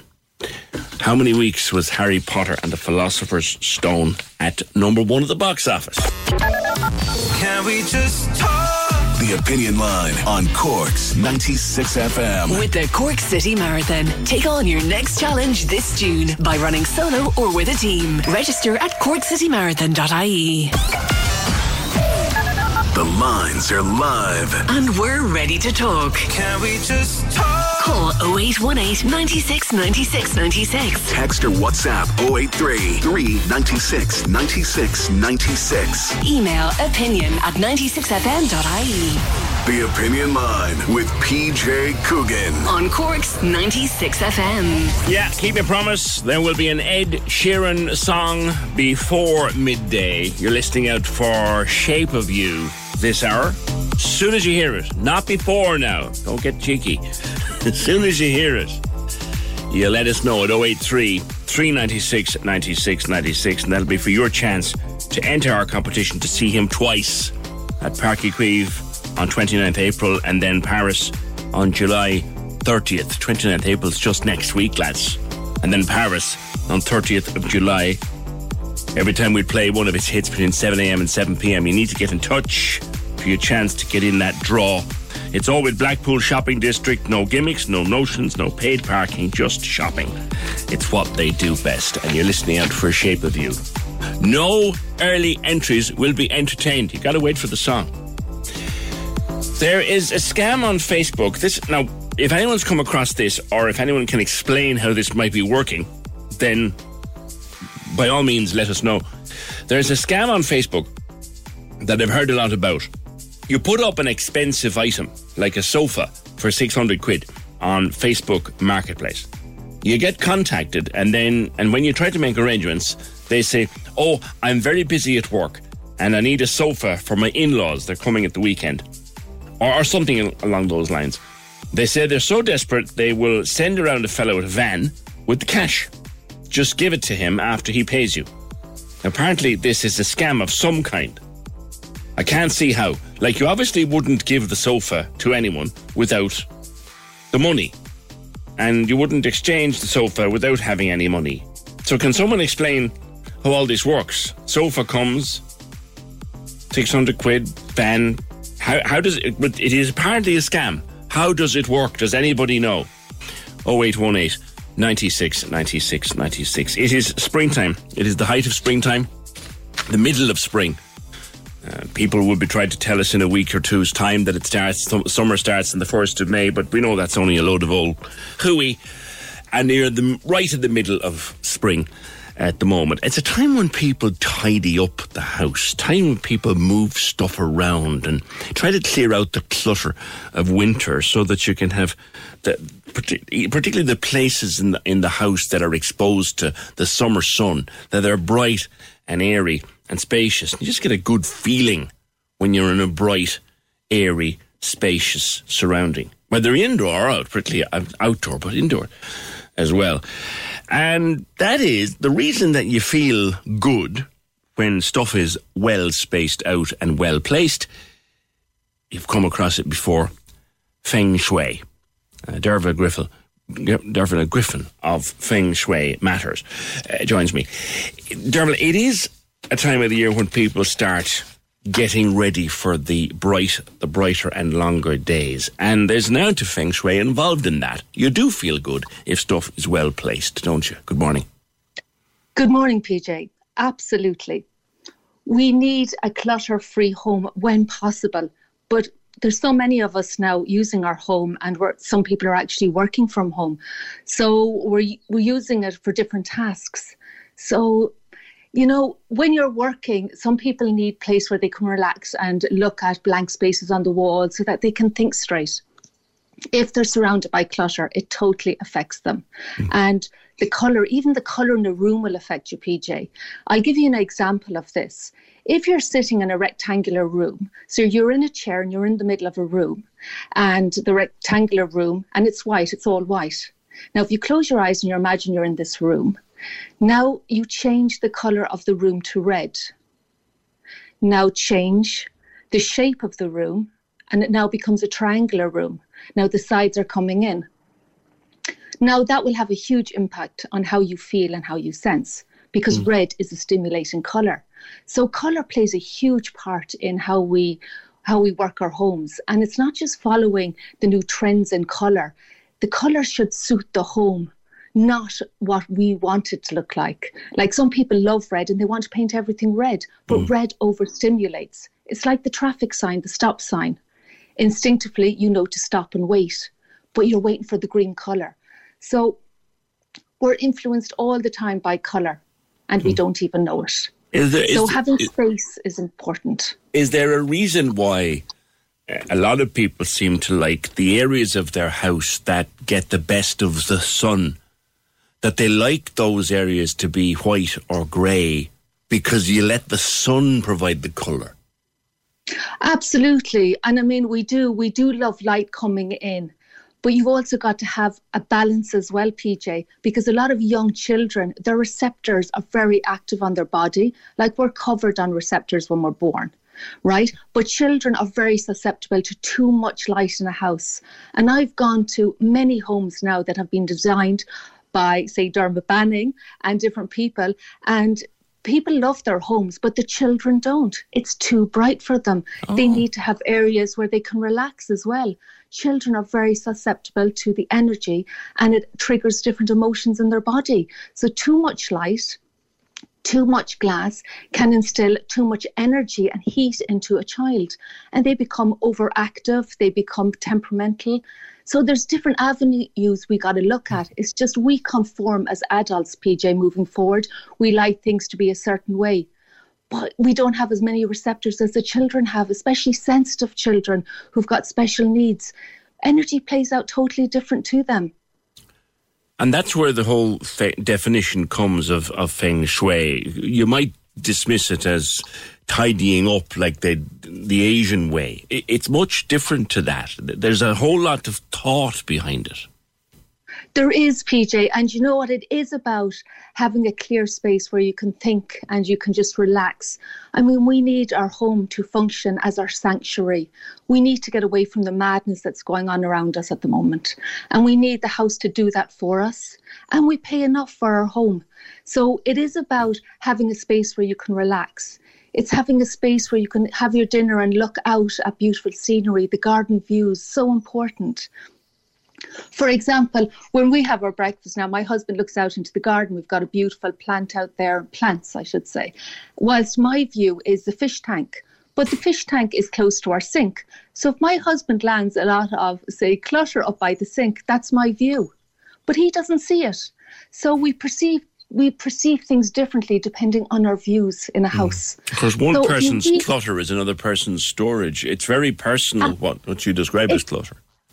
It totally is. But you know what, PJ, as well, you will find out that people that hold a lot of clutter, they have a tendency to procrastinate in life. People who don't like so much clutter, but they have a tidiness. And it's not so much about controlling. It's just about having the energy flow good in your home. When you've got a cluttered house, the energy stagnates. And that will cause a stagnation in our energy field, because we are energy. We are a frequency. We have our own energy. Our body moves to a certain energy, a certain frequency. And so do our emotions. Like, emotions are energy in motion. So we are affected, completely affected. It's just we're unaware of it. With so many people working from home in the last couple of years, Dervla, you've got parts of the house which by necessity are busy. Now, my busy is someone else's clutter. So there's a whole balance to be struck there. Yes, there is. And it depends what your kind of job is as well.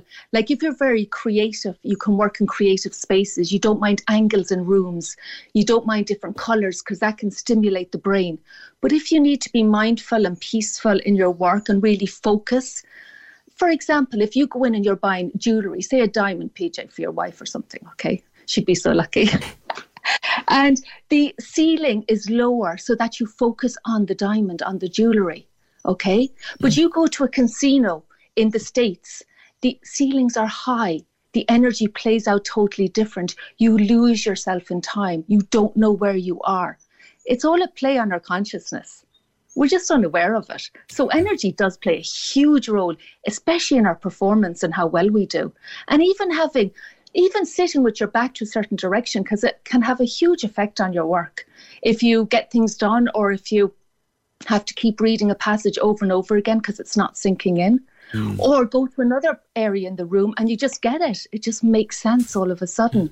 So there's so many layers to it. So just by looking at, like, for example, if you were just to look at one thing, like just clutter, you'd be missing load of other layers to feng shui, because feng shui is about energy left in houses. Like, you can tell if you walk into a room with a fight ensued. You can just feel it in your energy field, or you can sense by looking at somebody how they feel.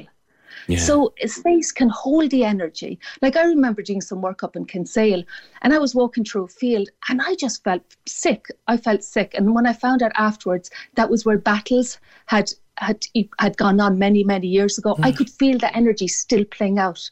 The land holds energy. New houses hold energy. Even though they're new, PJ, energy will seep through. Okay. A couple of terms that have come up of late that I want to ask you about. What is the commanding position, and where would you put it if you had it?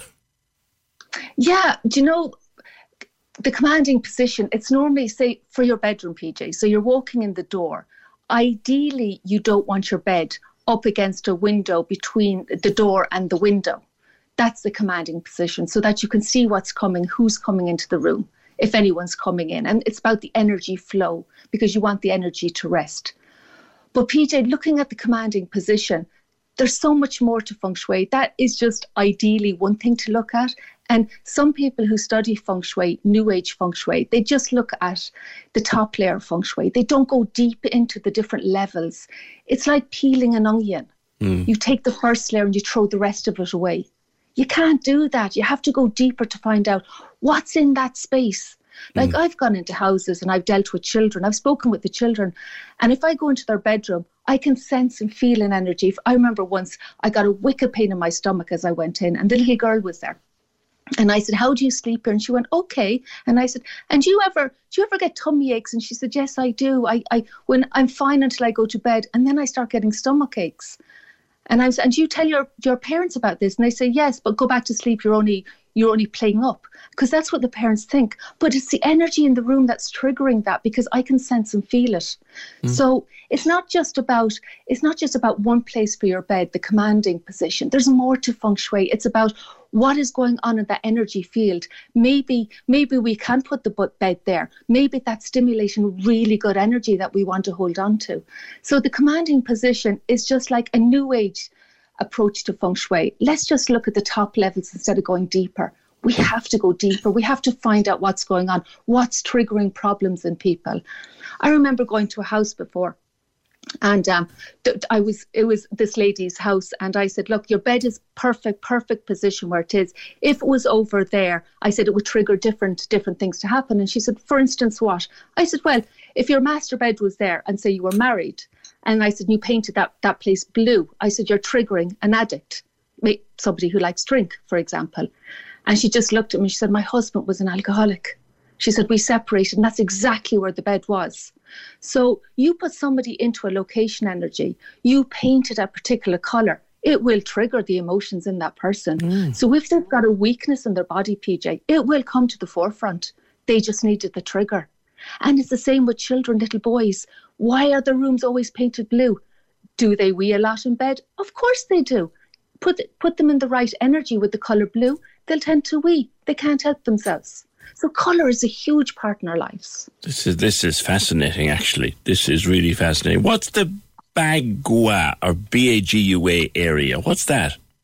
That's a very good question. And PJ, so many people phone me up and they say, oh, I've looked at the Bagua, and if I look at the south part of my house, it represents the fame. But the fame is my bathroom. My bathroom's in that side. Or the southwest represents love and marriage.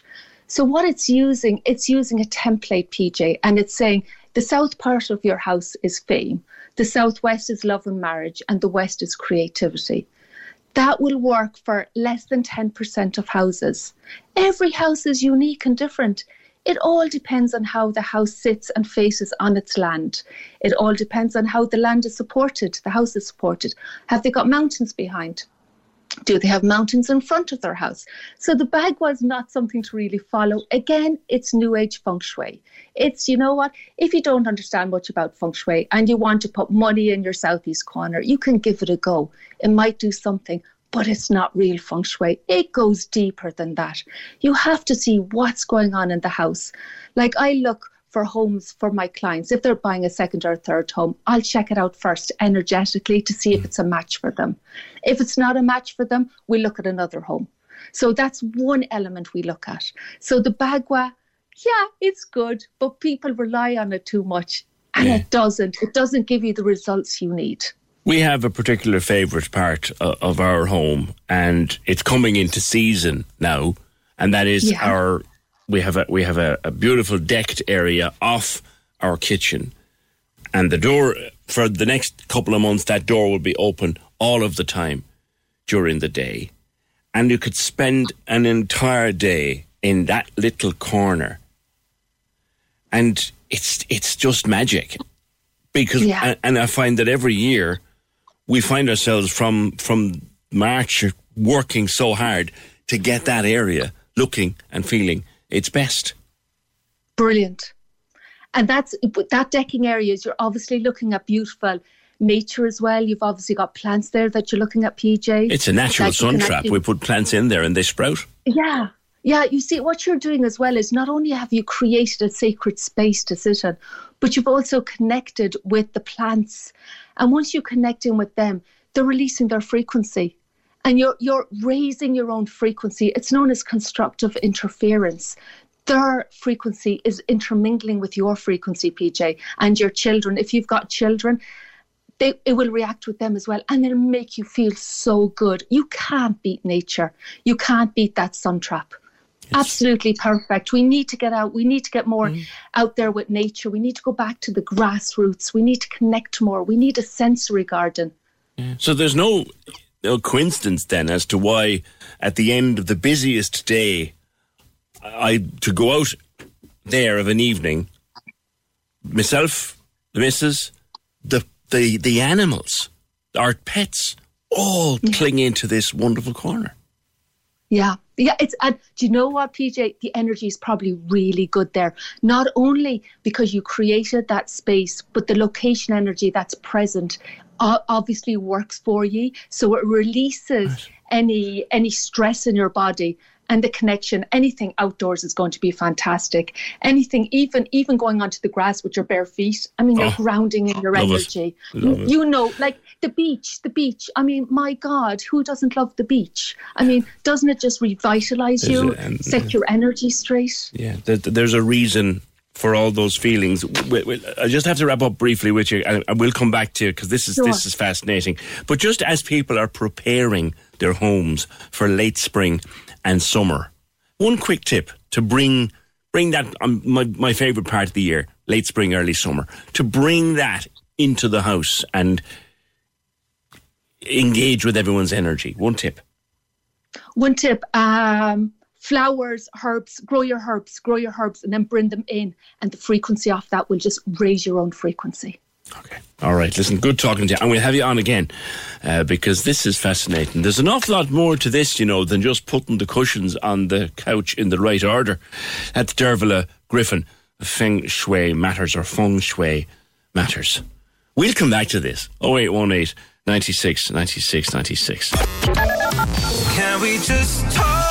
The Opinion Line on Cork's 96 FM. With the Cork City Marathon. Take on your next challenge this June by running solo or with a team. Register at corkcitymarathon.ie.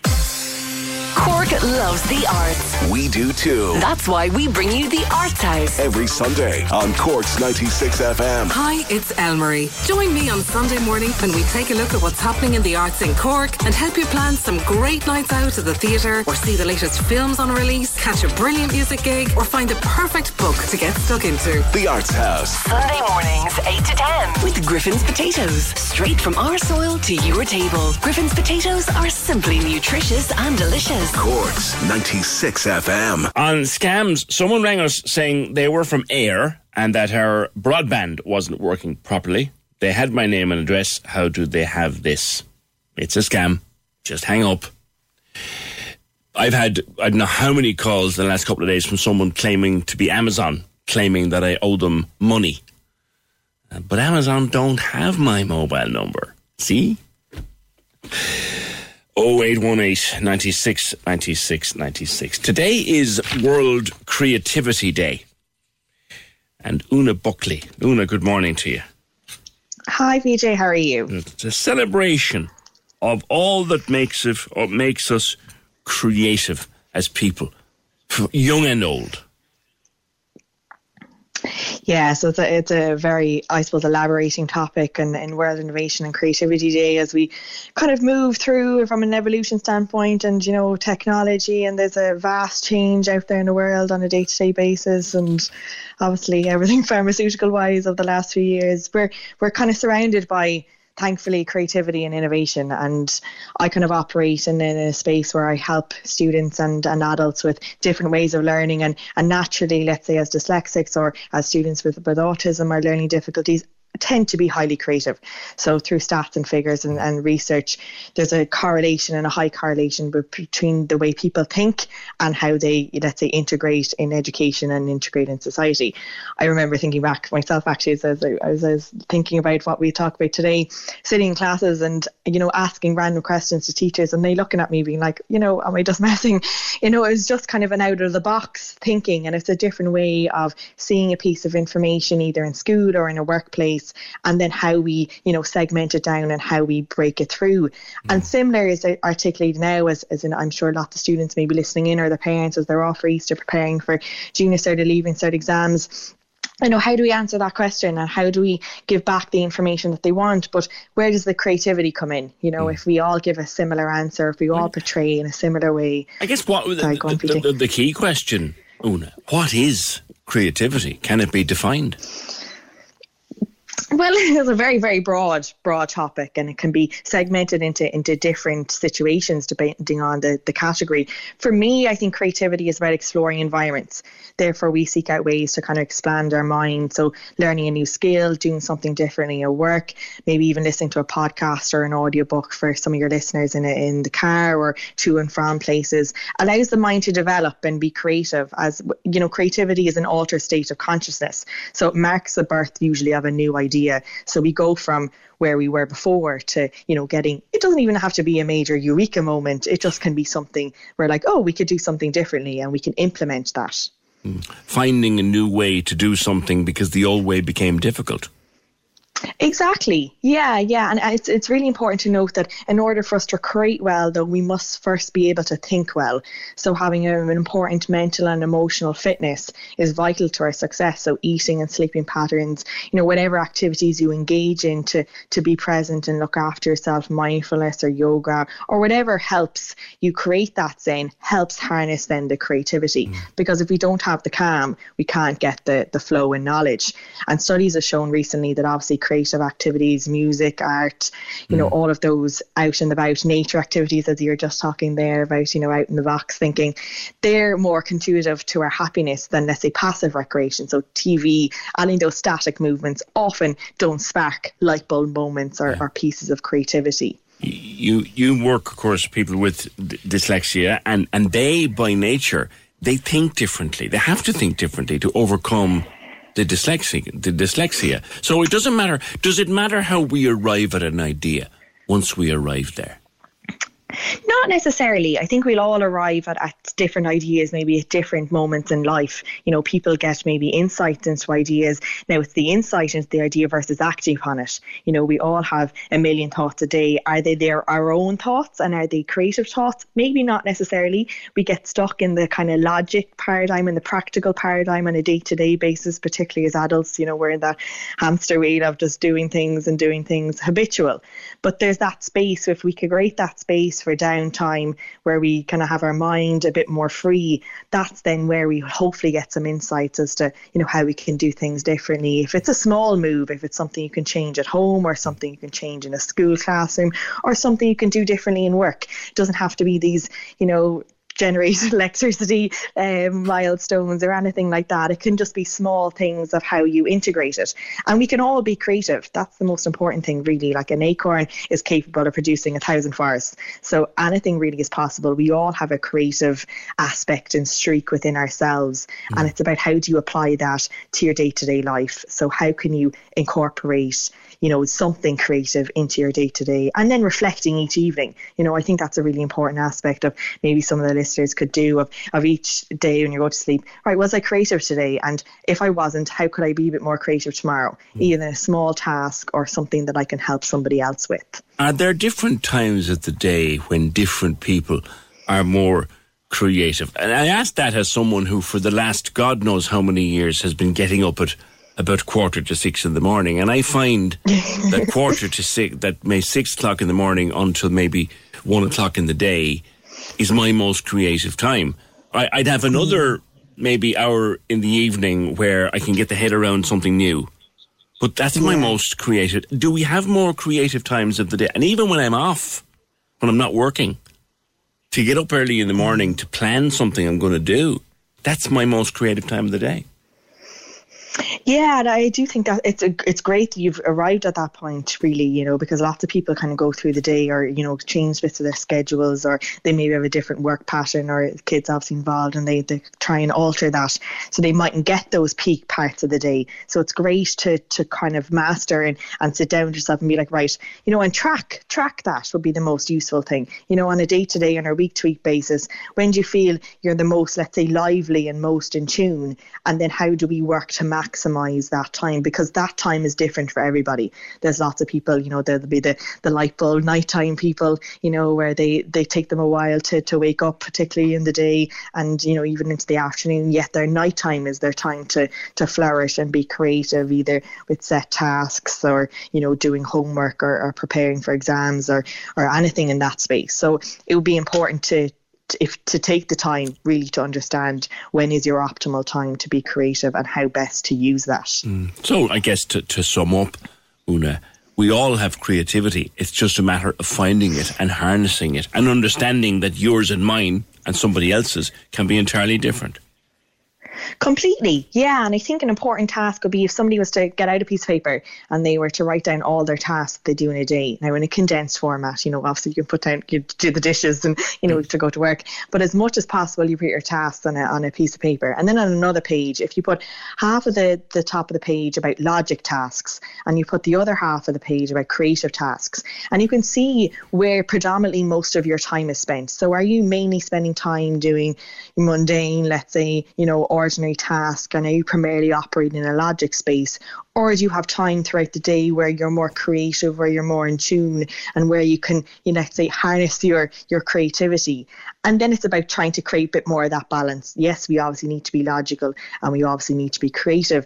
And those two things can't work at the same time ordinarily because they're different parts of our brain. So how can we balance the logic tasks with the creative tasks? All right. Una, have a good World Creativity Day. There's a whole YouTube channel dedicated to it and websites and all of that. Una is from Blossom for Life. How creative are you feeling today? Just answer me. No? Sometimes not at all. Sometimes I could change the world right now. 0818 96 96 96. Remember, you're listening out for that Ed Sheeran song. I promise you, it's coming. You are listening out for Shape of You. It's coming. Can we just talk? The Opinion Line on Cork's 96 FM. With the Cork City Marathon. Take on your next challenge this June by running solo or with a team. Register at corkcitymarathon.ie. Cork's 96 FM. Now, there's an organisation that has 2 million members approximately across 175 countries. And it will hold its Irish National Convention at the Metropole Hotel in Cork this coming weekend, April 22nd to 24th. I speak of Alcoholics Anonymous. And they opened with a public meeting on Friday, but they have a series of events for the weekend, and they're expecting a very large turnout. One of the organisers is John T. John, good morning. Good morning, PJ. How are you doing? Good. I've been listening to your show all morning, and I'm not usually a radio person, but it's been excellent, really, really good. And that lady's story, Julianne, I think everybody was crying at that. It was very moving, very interesting. Kind of you to say so. Your own connection with AA, John, what is it? I'm an alcoholic, and that is not a description or a designation that can be given by anybody else. That's a self-declaration. So I had a lot of issues growing up, and I found that alcohol kind of took away a lot of the fear. So I gave AA a try, and then I stopped, principally because I wasn't fully prepared to go along with what they were asking or suggesting. But I did come back, and I've been in AA quite a long time now. And people say to me, how long have you been sober? So if you ask me that question, I'd say it's since about 7:20 this morning. It's a daily thing, So it's a daily thing. Yes. That's an interesting one. How long have you been sober? That, in other words, that's since you woke up this morning. That's since I woke up this morning. Yeah. So and we are a fellowship that offer a program for living. So I like talking about this particularly to family members who often, in the past have quizzed me on how things work, but we don't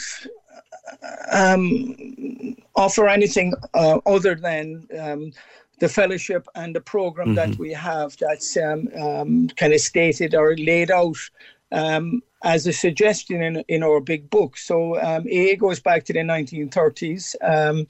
A stockbroker who was trying to stay away from alcohol because of the detrimental effect it was having on his life, teamed up with, he got this what seemed like a strange notion at the time, but he got the idea that to help himself, he could help others. Yeah. So we are in the.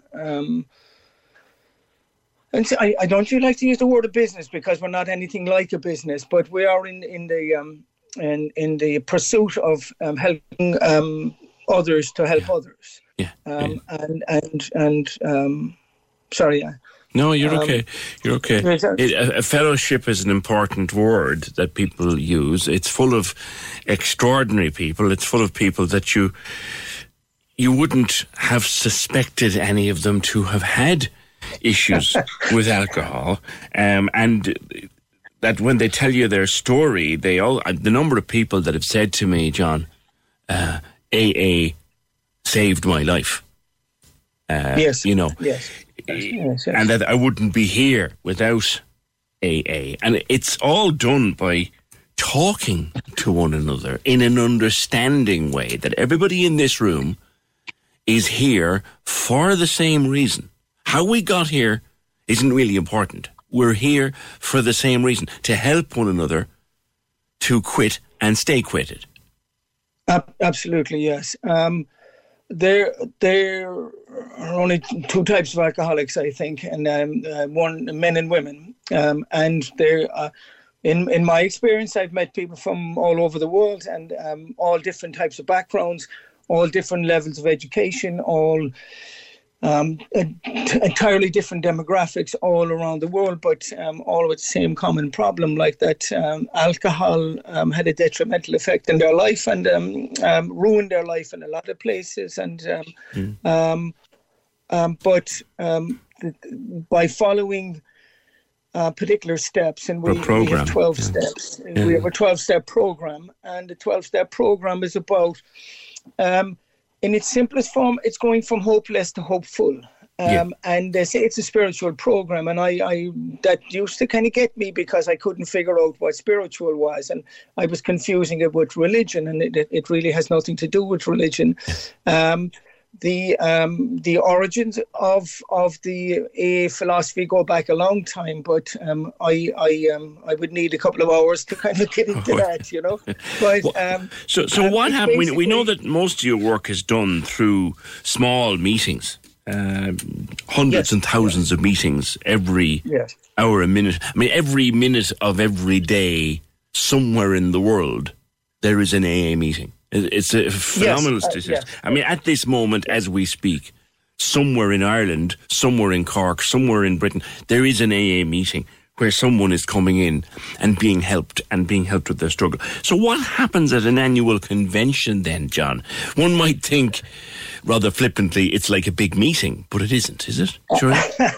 Well, I suppose, yes, it is. The annual convention is I suppose, it's a social gathering. It's a chance to meet people from the other part of the other part of Ireland. The majority of people would be from the four provinces of Ireland.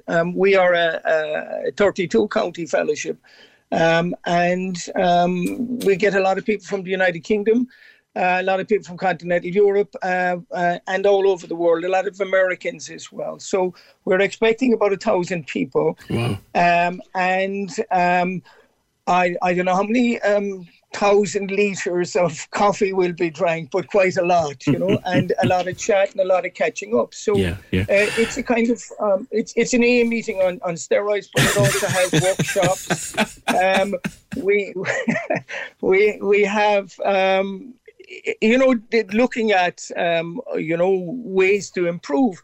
And our primary purpose is to carry the message that we have of recovery and hope to people who have never heard our message or who are unsure of the clarity of it. And I kind of go back to myself and my early days in that, I was terrified of a lot of issues around poverty and shame and abuse and different things. And I didn't want to open up, and I didn't want to talk. And people are saying, sometimes now they say, would you ever shut up, you know? But this is a gift I've got, and I want to pass it on, and I want to be part of the fellowship. So it's the first time in 3 years you've been able to do this in person, and I know that because I spoke to a friend who goes to AA, and it's as much as I'll say, who said to me, "Look, Zoom is not the same. I need my meeting. Zoom is not the same." They had to get used to that. It's been difficult. Yes, and it has without its challenges.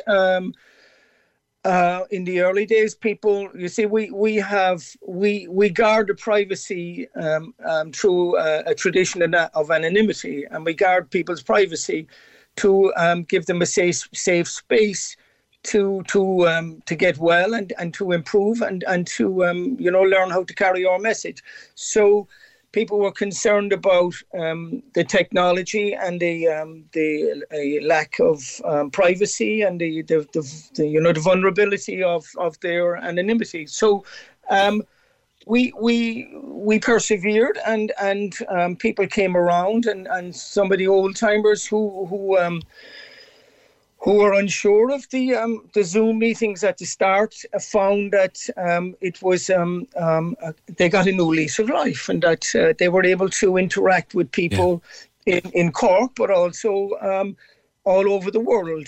So I did a meeting at 2:00 in the morning for the Folsom group in California, near Folsom Prison.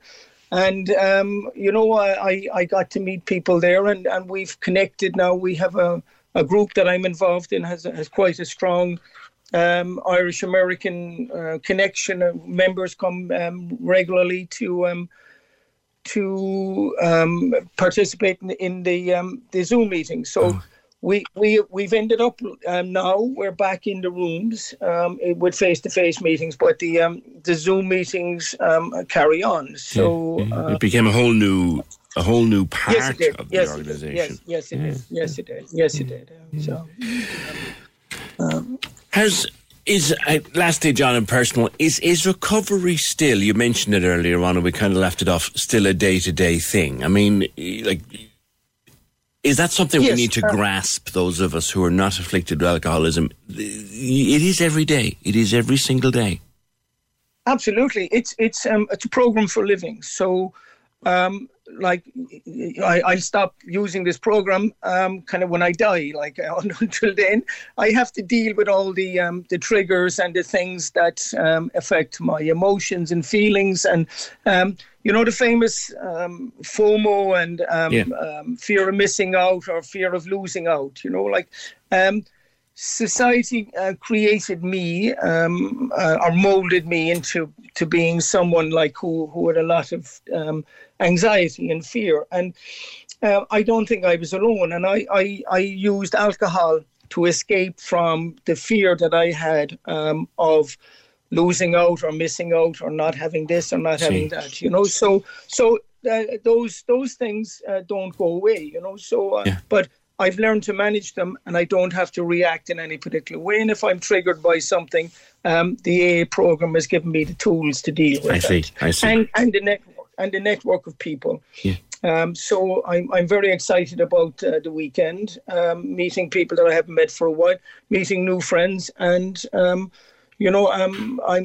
a bit nervous about the whole thing, that it will go well, but that's just a bit of stage fright. And lastly. It starts with an open public meeting, and I think that's for correct, people who might be curious.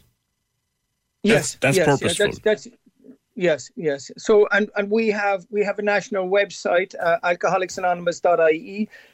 Details are on that. Contact details are on that. Local numbers are on that.